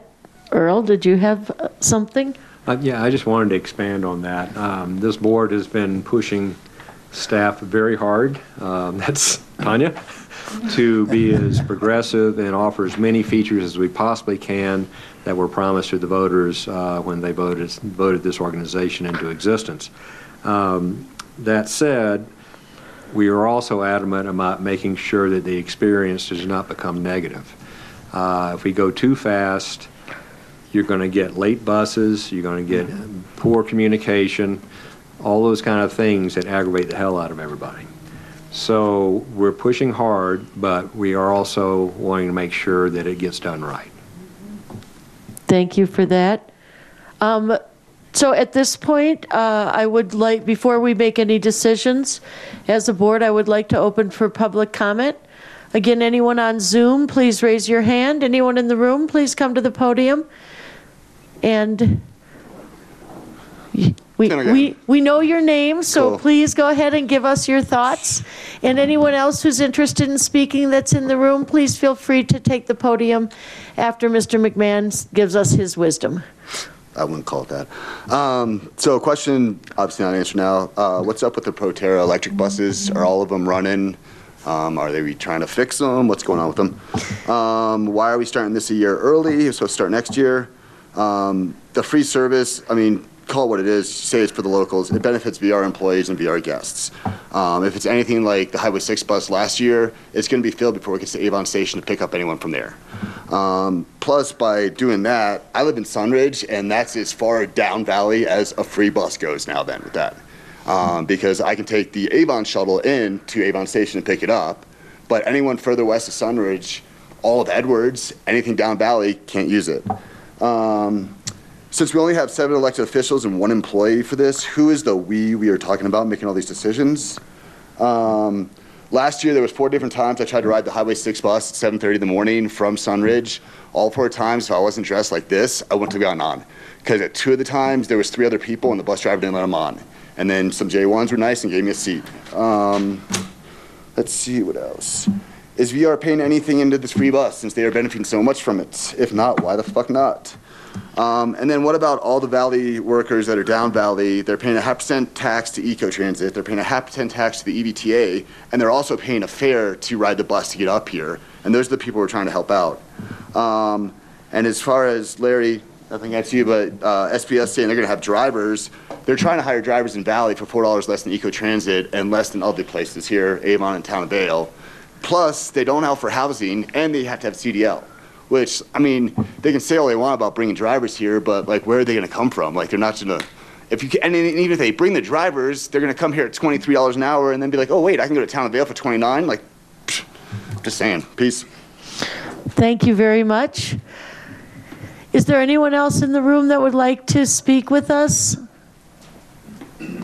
Hi, Kristen Hartel again, Hartel. I just have 2 kind of questions, comments. I so appreciate all the background that's going into this. I know there's a lot of data and research and work going in, and I appreciate the perspective, kind of like the crawl, walk, run, figure out what works before we launch everything and have a lot of angry people around that routes aren't working well.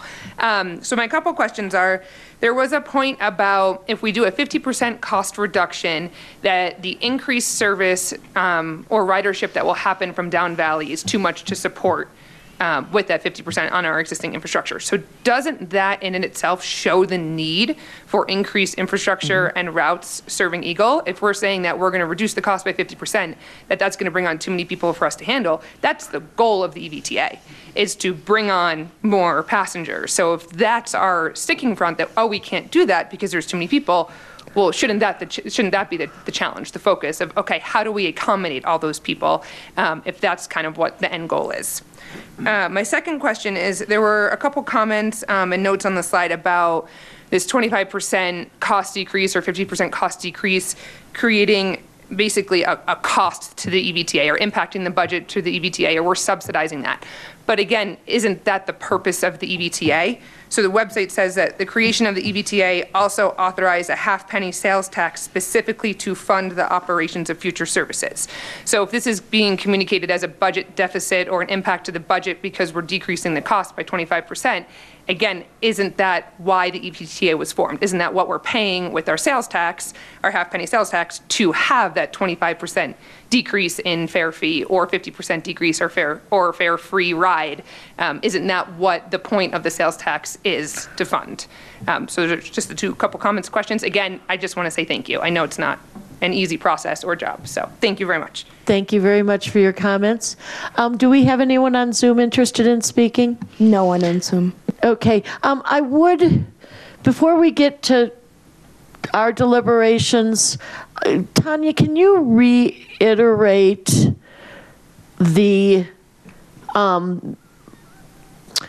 one of the purposes of doing a small limited fare-free route is for us to actually understand how the fare-free is going to impact our community so we can be totally prepared, whether it's next year or the year after, as we implement fare-free. And can you elaborate on that? We've discussed that numerous times. Sure, yeah. So the first thing I would say is we know that there's a service need down there. Like, there's no questioning there's a service need down there. And there's no questioning that part of why we've brought this group together is to start trying to meet that service need. The challenges in meeting the service need today, staffing, equipment, we simply don't have it. If we had those people on the buses, they wouldn't be on the buses, they'd be standing out in the cold because we couldn't get them on there. And so that's why we're trying to be careful and managing increases and managing increases to places where they can be accommodated, and then figuring out how do we build a system that can accommodate them going forward. You know, the assumptions we're making about ridership increase right now are based on planning assumptions about what's called fare elasticity, which is, you know, just the wonky term for the impact that having any sort of reduction has on the response of some behavior to some sort of change. And you know, the modeling that we did for the fare-free system as part of the ballot initiative showed us that were we to change frequencies and remove fares, we would be looking at that 50% plus increase. We don't know if that's true. You know, we know what other systems have seen. They did their best to bring in information from other systems. And part of what we're interested in doing too with kind of a smaller scale pilot is actually kind of calibrating those expectations. You know, maybe it's not true. Maybe it's 35%. And if it's 35%, we don't need to be we don't need quite as many buses before we can get there. We can get there a little bit sooner. And doing this on at least some part of our system does enable us to test it. We actually did a test previously on the Vail Beaver Creek circulator. 2 winters ago, we moved it from being a $7 fare, where it really was positioned as a skier shuttle, to a regular $4 fare, meaning that anyone could use their regular pass to pay that fare. And what we found is that the usage of pass holders on that system really did spike, and it actually exceeded some of the expectations we had based on that kind of modeling for what that kind of fare reduction would show. So doing these things on a small scale can be really useful, can contribute to that longer scale planning. And that's another reason why we believe it's worth moving forward with this at this time and have been committed to it. Okay, thank you very much for that. At this point, I do believe you need direction from the board as to if we are going to approve the recommended $1 decrease in fare and the decreases in the pass prices, or do we want to do something other than the $1? Is that your request? The request really is to approve or not approve that 25% reduction today. I will pull, there is a revised winter fare schedule in your packet, which would be the winter fare schedule that we would publish with this season's map. And if you could just tell us I'm which page. Pull it up right here. Dave says it's page 47. Perfect. Yep, here we go.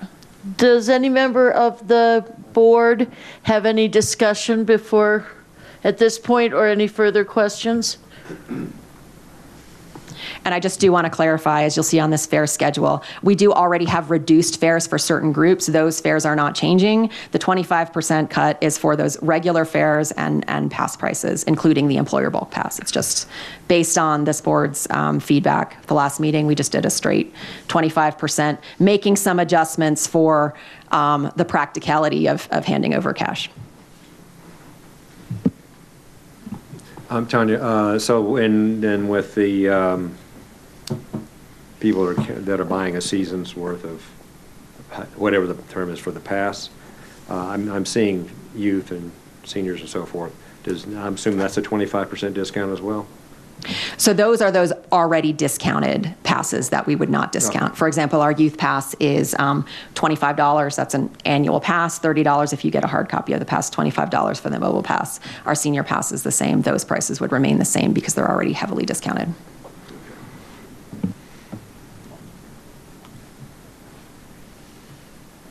There's probably no way to do this, but just keep in mind that by doing this across the board, we're still rewarding Gypsum who voted no. So I just want to make sure we're thinking about that as we move forward. Yes, I know you're painfully aware of that, as are some folks, but I also believe we're working within the limitations we have. Earl, did you have some comments? It's all right. It's okay. Does anyone else have any questions or comments? Do we have a motion to approve? I move that we approve the proposed fare schedule effective November 26, 2023 as presented in the board packet. Second. Could I have a roll call vote? Do we have a vote from Director Amy Phillips from Yes. Town of Avon? Do we have a vote for Director Dave Ihol from Beaver Creek Metro District? Yes. Do we have a vote for Director Jeannie McQueenie from Eagle County? Yes. Do we have a vote for Director Earl Bides from Town of Mentor? Yes. Do we have a vote for Director Nick Sunday from Town of Eagle? Yes. Do we have a vote for Director Dana Buljacek from Town of Redcliffe? Yes. Do we have a vote for Director Barry Davis from Town of Vail? Yes. Thank you. That passes unanimously. Now we're on to our next item, which is our proposed 2024 budget. And Tanya, as we start talking through this, I want to make sure we all are understanding that this is our preliminary proposed budget, which does need to, by state statute, be presented. And then we have up until which date to update this budget? I believe December 15th is the official adoption and submission date to DOLA. Okay, so what we do today is going to be preliminary. We will have a meeting on November, the second Wednesday in November, as well as the second Wednesday in December before final adoption, correct? Correct. And this is for budgeting purposes, and some of these items will actually have further action and approval by the board before we actually contract or spend any of that money, correct? Correct. Okay, excellent. Amy? Yes, go ahead. I have a question of Tanya and Larry, which sort of bridges the agenda item we just approved and the one we're about to wade into. And now that SP Plus is virtually under contract for the Vail Beaver Creek Express, have we had discussion with them about instituting an Eagle Vail Transit Express? And, because it would, it would relieve some of the pressure that is going to be created by a fare reduction.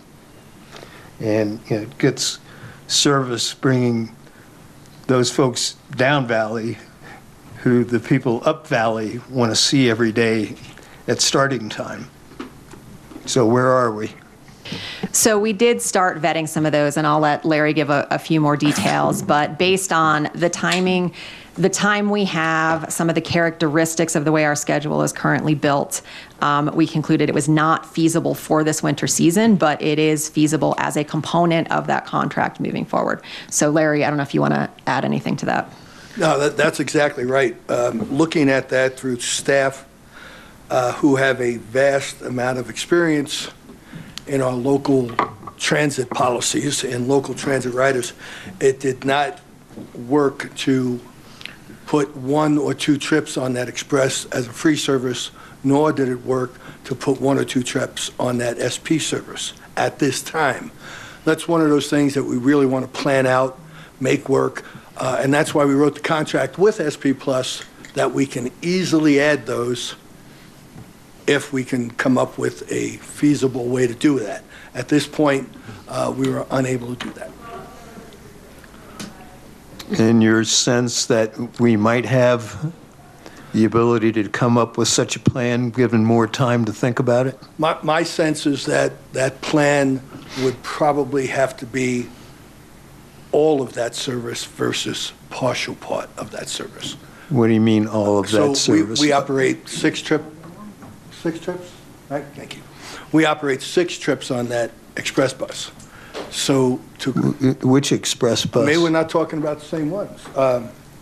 Well, what we talked about last meeting was a bus that started in Eagle, right, made a stop at Freedom Park. We're talking the same bus. Made a stop at Avon, made a stop at the Transit Center. Mm-hmm. Yeah, we make 6 trips on that. Well, we make 4 trips on that right now.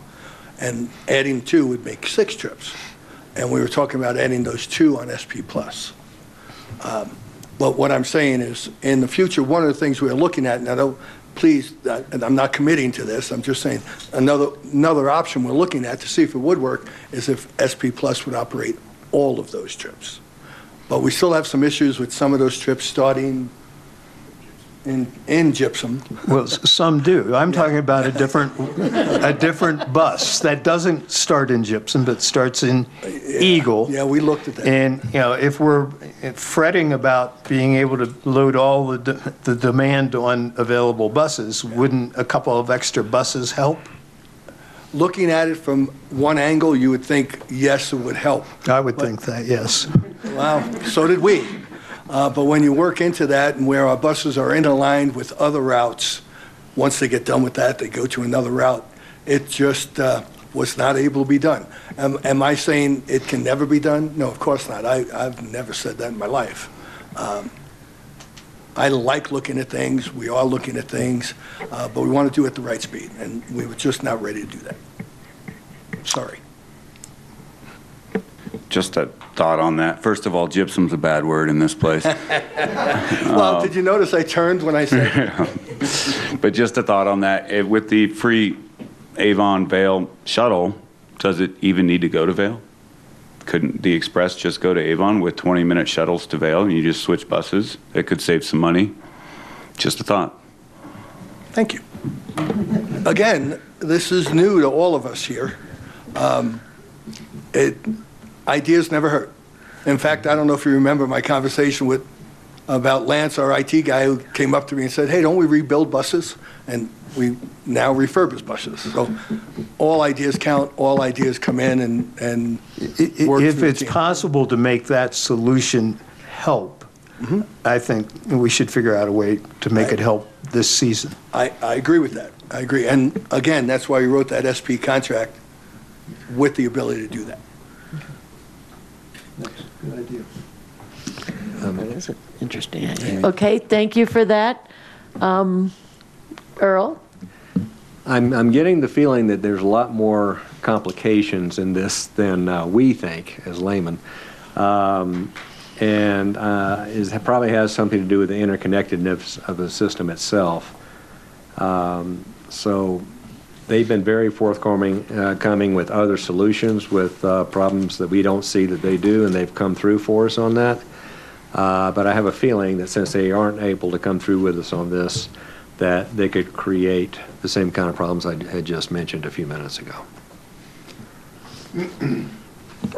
Thank you for that. Jeannie? Yeah, so I think this goes back to a conversation I was trying to suggest we have last month when we met, but I feel as if we need some training as board. How do we represent our municipality or unincorporated Eagle County and be on this board? And so just some general board training of how we can work together to be supportive and to have sort of a unified voice. But it also is about what is our strategic plan? Because as you said last time, Dave, when I said, you know, this should be sort of part of our strategic plan. You said these are all ideas from our strategic plan.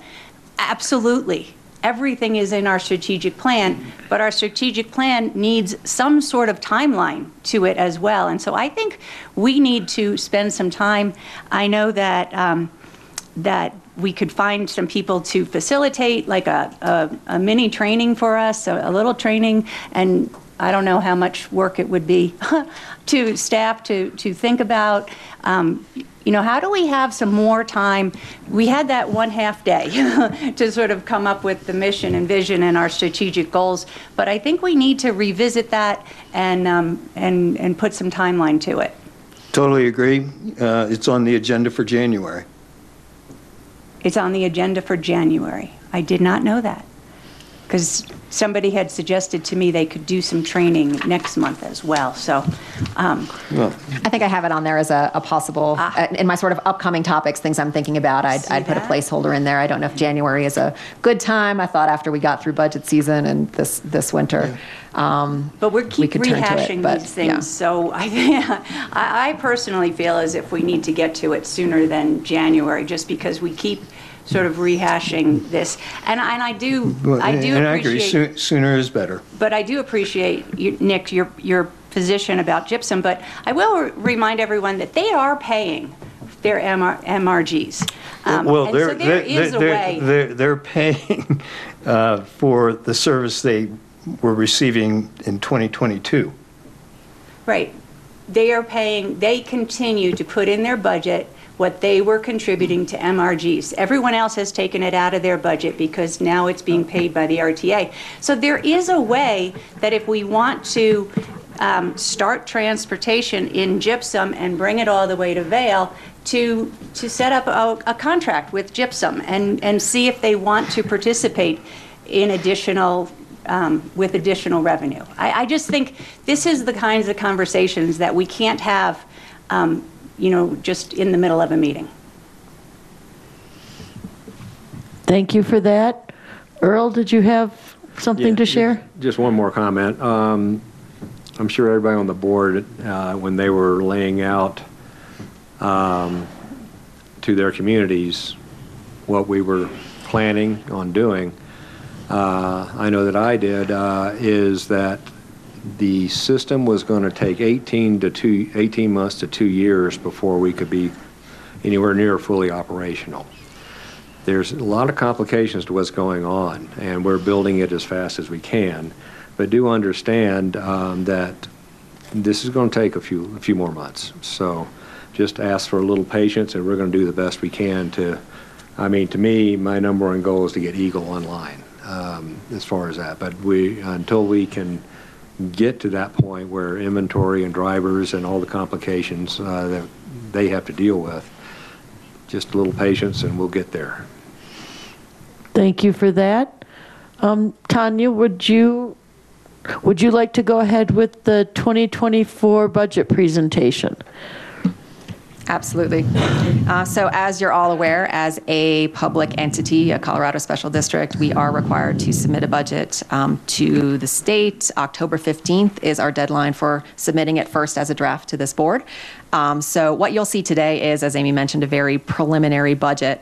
The budget this year is being developed in dialogue with Eagle County in real time as they go through their budgeting process, because we're trying to figure out how we're working on some of these transition pieces, how we're moving things from one area to the other, and how we're assigning some costs or identifying where we thought we might assign a cost but don't have a mechanism and recognize we need to develop a mechanism before we can assign a cost.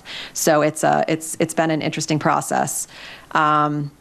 Quickly, I'll go through guidelines that we're running and assumptions that we're running with, budgeted revenues and expenditures by fund, summary of fund balances, and then some of the key dates in the budget cycle. As far as guidelines, I went over these at the last meeting, but just a refresher. Generally, we're assuming sales tax revenue to be level with 2023. That's consistent with Eagle County's assumptions. You do see both EVTA sales tax reflected and Eco-Transit sales tax reflected. Sales tax shows up in the EVTA budget as a full transfer of that portion of the sales tax that Eagle County is allocating to transit. It flows back out based on services Eagle County may continue to provide or things that we pay directly to Eagle County to support continuing transit service. And that can be things like leases for continuing use of operating and fee and costs that Eagle County pays to continue operating the system before the point where it formally transfers over to EVTA. With respect to that, what we've basically assumed right now is that existing Ecotransit operating expenses, so those expenses that will one day be assumed by the EVTA, that transfer will come somewhere in the middle of 2024. So for budgeting purposes right now, we're going with a 50-50 split on anything that's unique to operating expenses. So 50% of it's showing up in the EVTA budget, 50% of it will show up in the Ecotransit budget. We all recognize that this is a guess, that there's a lot of work we're still doing, and that could shift one way or the other once we are able to finalize and refine when some of these things can actually change hands. Other things that I did assume is that all existing Ecotransit positions will transfer in some way, shape, or form. Some of them might look different. Some of them might look modified. There will also be additional positions that are unique to EVTA that are not replicated within the Ecotransit structure. There is one function that lives within the current Ecotransit department. That's the trails maintenance function. That function will currently, that's a shared function between transit and trails. That function is expected to stay with Eagle County through 2024 with some back charge for transit-specific elements. In terms of FTE numbers, again, we started with that Eagle County with a slight expansion. So general fund budgeted revenues, the total revenue when you combine both that EVTA sales tax and that Ecotransit sales tax number is over $24 million. Kind of a 50-50 split between EVTA and the Ecotransit transfers, as well as some fair revenues, some interest income on the money that we've been collecting but have not yet allocated, as well as some minor advertising funds. We're not currently budgeting any grant revenue. There may be opportunities. Right now, the grant revenue that sits with Ecotransit is contracted to Ecotransit. That will stay with Ecotransit through that 2024 year. Budgeted expenditures. Again, some of these are paper expenditures. So the total over 17 million. The biggest thing you see is that purchase transportation number. That purchase transportation number basically captures the amount. It captures that 50% operating cost that's going to show up in the Eagle County budget. It also captures the approximately $1.2 million that we would be paying to SP Plus for this winter's for that calendar, that 2024 calendar year, under the basis of our contract. The other big expenditures you see are wages and benefits, and that, again, that's roughly 50%. There's kind of the matching figure on the Eagle County side, as with some adjustments for new personnel. The way we came up with that number, recognizing we don't have a full wage structure and benefits package, is we use the Eagle County calculator. I think there's one thing that we've heard from this board is the intent is to be as good, if not better, for our employees as Eagle County. And so we're starting with an assumption of that same level of benefits, using that calculator to at least get us in the right area. And this is another place where, as we are able to refine what those are, we'll be able to refine these numbers and get a better sense of what they look like. The other big costs you see in the budget, and these are 50-50 splits, are things along the lines of vehicle fueling and maintenance, and then consulting and other purchase services. And so this is an aggregated number from multiple different consulting line items that we have in the budget associated with different departments. The bulk of it is a potentially $700,000 project, which would be that 10-year capital development plan. We budgeted $200,000 for it in this 2023 budget with a hope that we would be able to move forward with it in this calendar year. That was a placeholder number. I've been working with the consultants we have on the scope of work to better price what that looks like, and the recommendation that they've given me for something of that scope, scale, timeline for the kind of project we're undertaking is more in the range of $700,000. Other consulting items are not specific line items right now, but they're related to HR, benefits, financial systems, IT. So we're working on refining those numbers, but do expect, again, as a small organization with a lot of decisions to make, we will be leaning heavily on some outside expertise to help us identify solutions and implement solutions as we move forward. The other big expense is really not an expense per se. It is a transfer. There are transfers over. We've set up 4 different funds: a transit capital fund, an air fund, and a housing fund in addition to the general fund. And so transfers out of the general fund will go out each year. I think this is something that as we grow and develop, we'll probably have formal policies about how much, but there's nothing stated in the ballot initiative. We don't have, there's no specific numbers associated with these other funds, nor is there a specific assignment of these funds. And so that will be a year-to-year decision, both how we allocate that money and how we choose to move it in or out of those funds at the end of every year if it's not spent. So the second of these funds beyond the general fund is the Transit Capital Fund. So this is a fund that we want to make sure we're always setting aside every year an appropriate amount of money to be acquiring new vehicles and or replacing our fleet. The current number we've recommended putting in there for 2024 is $1,725,000 and $725,088. That is based on some calculations that we've done. We do have 5 hybrid buses purchased this year to arrive next year, so we don't expect to actually be paying for any buses next year because those buses that are coming next year are funded from EcoTransit. But as we look ahead to 2025, we do expect to need 5 additional buses. And so what we're doing is we're starting to put the money in the fund to be ready to pay for those buses. We've made a really conservative estimate of how much of those buses we're paying for. So, for folks who aren't familiar with how we generally buy transit buses, we do our best to find as much grant funding as possible. When you find grant funding, it can be oftentimes 80% of the cost of that vehicle is paid for by the grant, or up to 90% depending on the grant program. However, we can't always get grant funding, and we can't always get grant funding for as many vehicles as we need. So we like to make a realistic estimate that allows us to say, yes, grant funding will come in some years in bigger or smaller amounts, won't come in other years, but every year we're going to need a certain number of buses to make sure that our fleet is in place and up to date. So this is where we expect to park that money, have that money live, and be able to use it for grant match and or for those direct purchases when we need to make it. May I at this point? Sure. I'm going to recommend that we be even more conservative. We can have a deeper discussion at the next budget committee meeting, but given what we know on lead times and order times and the amount that equipment costs are going up, and the fact that not only do we need more buses, but I bet we need a bunch of other vehicles going around. I would assume, for budget purposes and being prepared to buy things when we need to buy them, we assume zero grant money, and we also put somewhere between $2.5 and $3 million in the transit fund in '24. Thank you for that input. Earl, did you have a question? Yeah, I had a quick question. Now, we went to hybrids for our first order of buses due to, one, our concern about the functionality of electric buses from our Proterra experience. I'm on the Climate Action Collaborative, and I brought this up to them, and I didn't bring up the Proterra because I wasn't sure there wasn't, at this time, maybe some better EVs coming down the pipeline.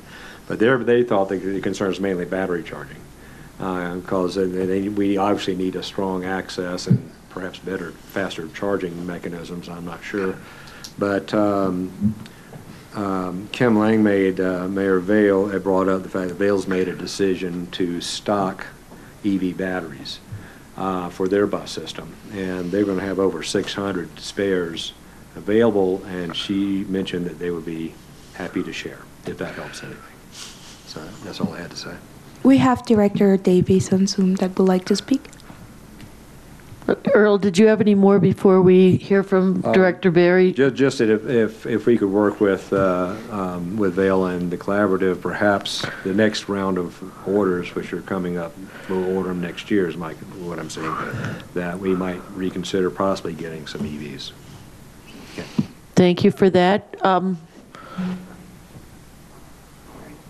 Yeah, I think Dave brought up an interesting point, and I was wondering if Tanya could maybe elaborate on the historical,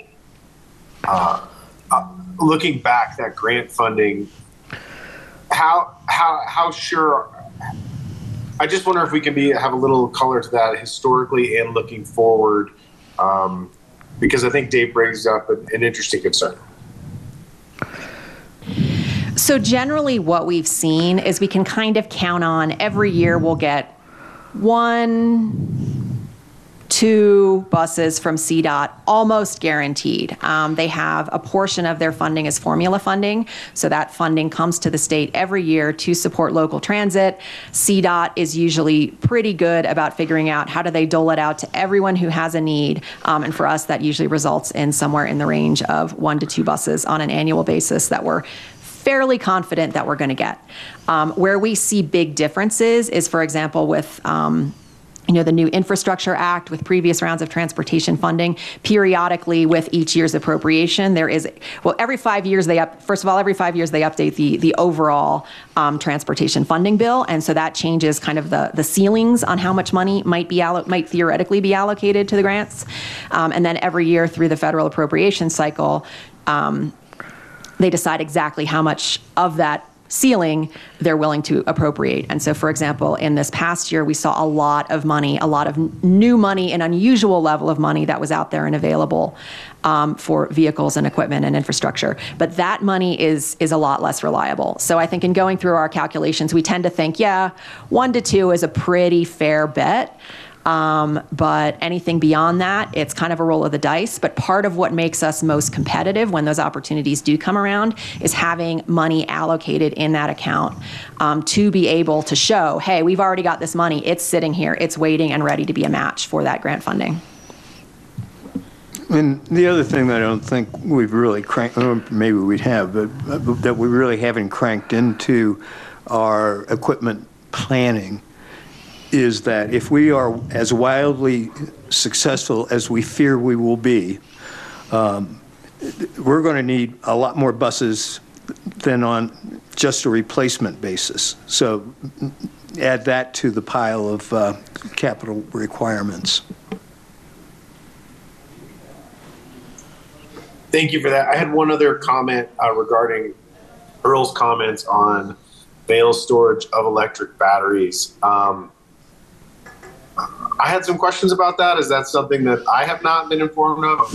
I don't know what you and Mayor Lang may discuss, but I'm communicating with someone on our team, and I'm going to ask that you let me look into that further, because I'm not sure we have complete information.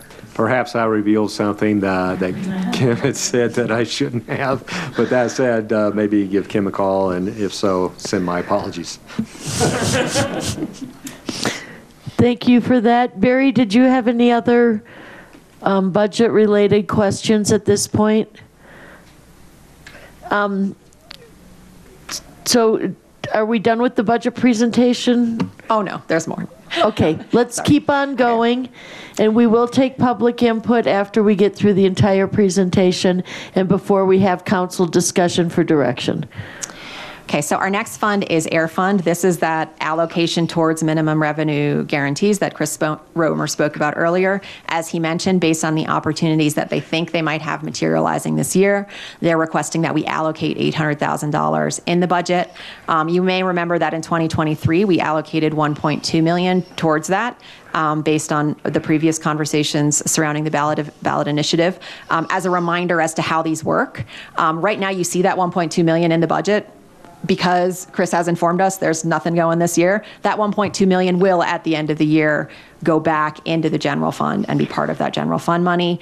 Every year, we'll look at it and reevaluate what the opportunities are, how much we want to allocate, and then that money is there and available for the EG Air Alliance to use in searching for these guarantees, but ultimately becomes this board's decision as to whether or not to agree to actually pay out.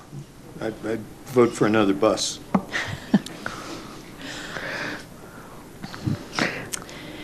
The fourth fund is the housing fund. We're still working a little bit about how to structure this one, and you'll see, especially in the more detailed outline of the budget you have, we're still working on how to make some of these accounts line up and look right. But the philosophy here is that, based on this board's direction, we recognize that hiring and housing have to come together.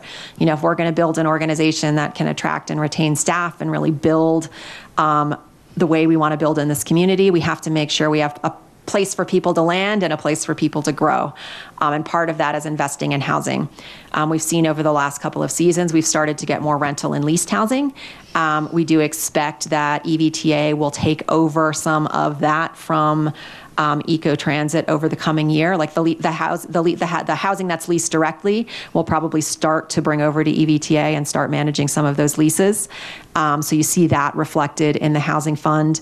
We also intend to begin stocking this fund, much like the Transit Capital Fund, thinking of a good amount to move over on an annual basis to have it there, to be ready to invest in opportunities, whether those opportunities turn out to be things like master leases or whether they are opportunities for partnership with other entities that may be moving forward and building housing projects. So again, baseline number until we can sort of move into further development of philosophy and approach around all these funds. Last year at our mid-year at the supplemental, we moved $1 million into the housing fund, just in case something became available that we wanted to jump on before the end of the year. For the 2024 budget, I'm showing that $1 million as staying in the housing fund and beginning to build a bit of a reserve, as well as bringing over a new $1 million. And so those are the numbers that you see there. And that's something where, there would be no outlay of these funds without a board decision, particularly at those higher levels for leases and so on, as well as the board can think moving forward as to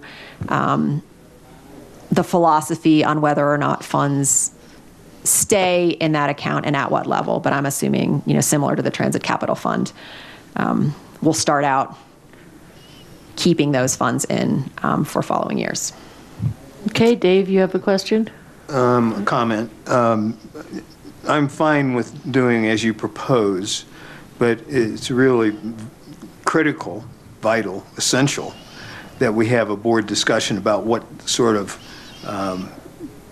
strategic stance we take with regard to housing and how much of it we need, how we'll manage it, what's on the acceptable list and what is not on the acceptable list. And it's identified as a possible topic for November's board meeting, and whether it's in November or January, again, sooner is better. Agreed. Thank you for that. Earl? Just a real quick question. This goes under just spitballing. Is the idea of perhaps trying to partner with a project that's already underway just to get something a little bit quicker? Thank you for that. Do you have more? Nope. I meant Tanya.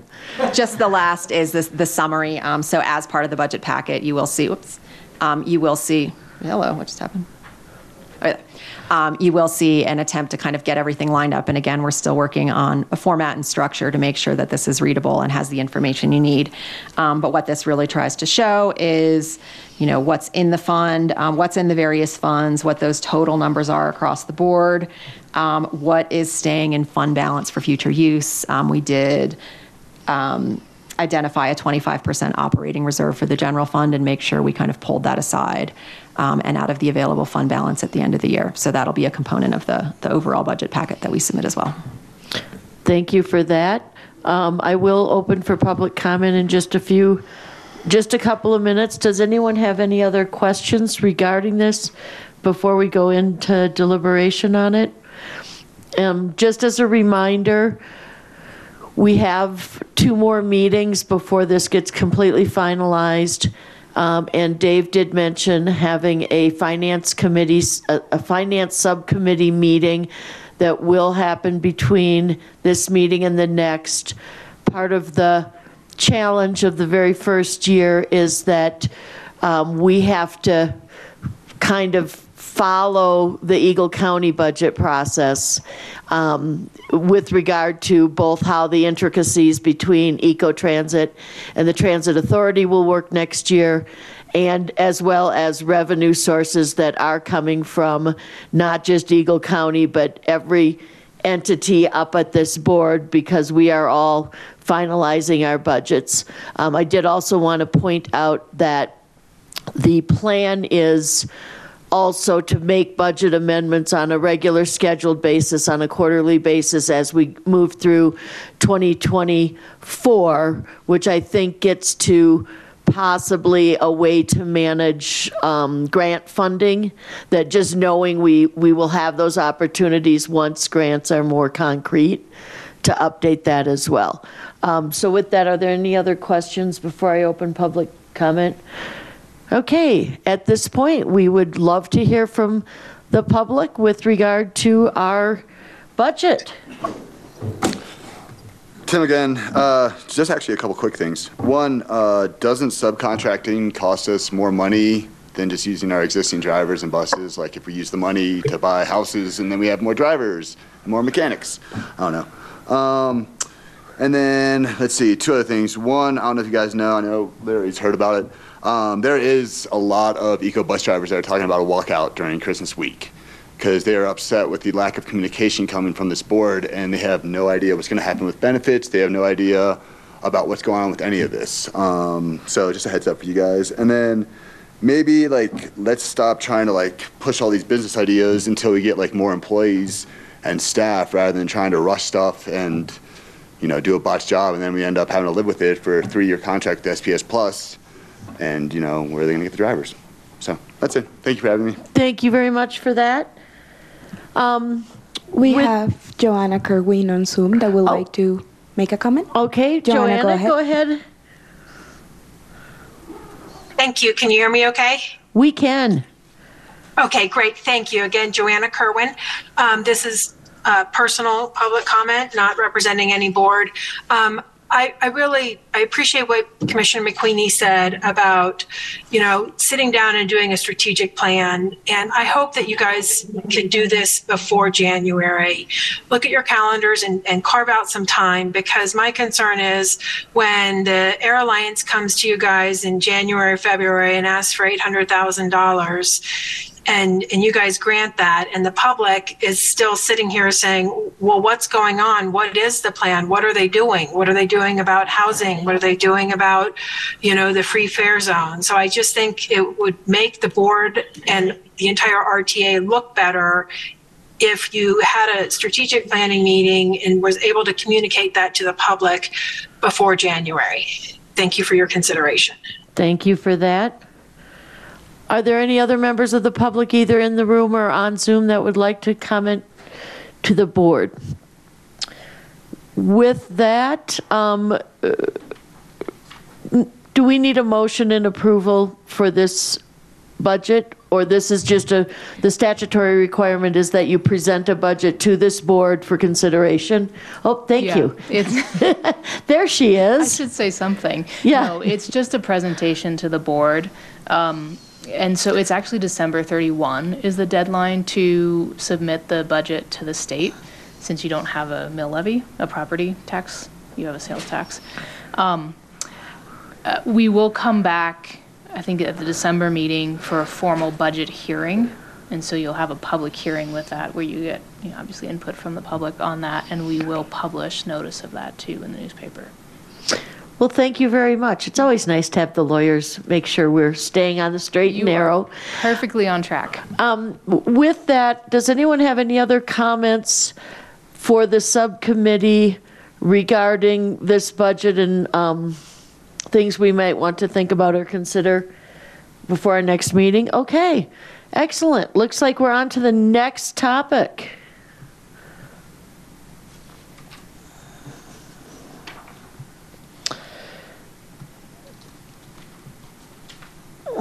So that is Bill Ray. You're up. Thank you for sitting here and being so patient with us. Oh, it was a great meeting today. A lot of great information that we're going to be working to get out to the public. Tanya and I worked together to have a story in the Vail, excuse me, the Vail Daily recently about this work going on around the fare reduction, the Vail Beaver Creek program and other things that we're working on here at the EVTA. We'll be working to take the decisions made today, include those in our communications outreach. I'm actually came a little early to meet with Chris Romer so we could talk about ways that he and the Vail Valley Partnership can help expand our communications out to the community, so we are being more responsive, more communicative about when we have our board meetings, what actions are taken, and different things like that. So we're learning and growing as well on the public information side. Thank you for that. Does anyone have any questions for Mr. Ray? Sorry I keep doing this, but Bill just reminded me of something I usually do when I see a big crowd out there, and unfortunately most of them have left, but it's great for you guys to take the time to do what you're doing, because that helps us make better decisions. And so thank you all, and please relate it to everybody that's already left. I appreciate it. Thank you for that. Tanya, it looks like we have the executive director update and future topics, and we're only 10 minutes over, so I'm pretty good with that. Well, and I'll make it real quick, just to focus on our November meeting. So what I've got on the agenda right now is review of 2024 budget, if there's things we need to bring to the board prior to that adoption and public hearing. It is our November meeting, so our quarterly meetings, we like to do a deeper dive into eco-transit performance and metrics. So we'll expect to have that deeper dive. Also, discussions on housing strategy, health insurance, and retirement benefit options. I hope to be able to bring some proposals to the board, or at least some things to the board for discussion at that November meeting as well.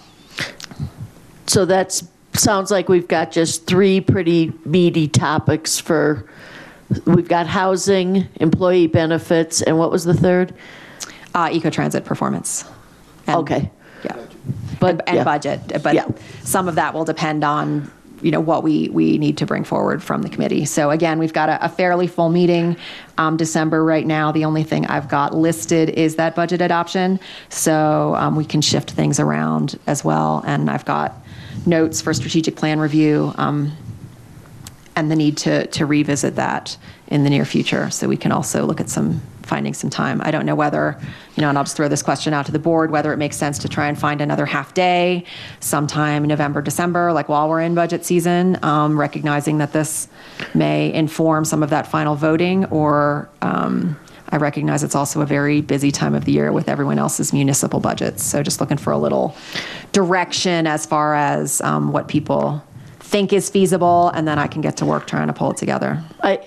I personally think that if we have those 3 meaty items on the November meeting, that possibly the December meeting become a strategic update and budget approval. That's just one thought. I'm not sure how many people are going to be able to find that extra half day, though it's important. But I think the nuts and bolts that we're talking about are, at least 2 of them will be addressed at our November meeting. Jeannie, did you have some thoughts? So I would like to, in addition to the strategic planning review or whatever we're going to call that, think about board training and how we operate as a board, because I think we made promises with the ballot question, and we keep bringing ideas to this group that were not part of that ballot question. And so I think that we get in a little bit of trouble that way, and and the Collaborative Action Committee has great ideas, and we did have some pieces in the ballot question about making some commitment there, but it gets a little bit messy in terms of what we're hearing in our individual communities, what in our different committees, and how we're going to operate as a board and how we're going to communicate together. So I think that's a different topic, but it could go very well with strategic planning. Thank you for that. Does anyone else have any comments or anything for the good of the group? Okay, with that, We are adjourned at 2:14 p.m.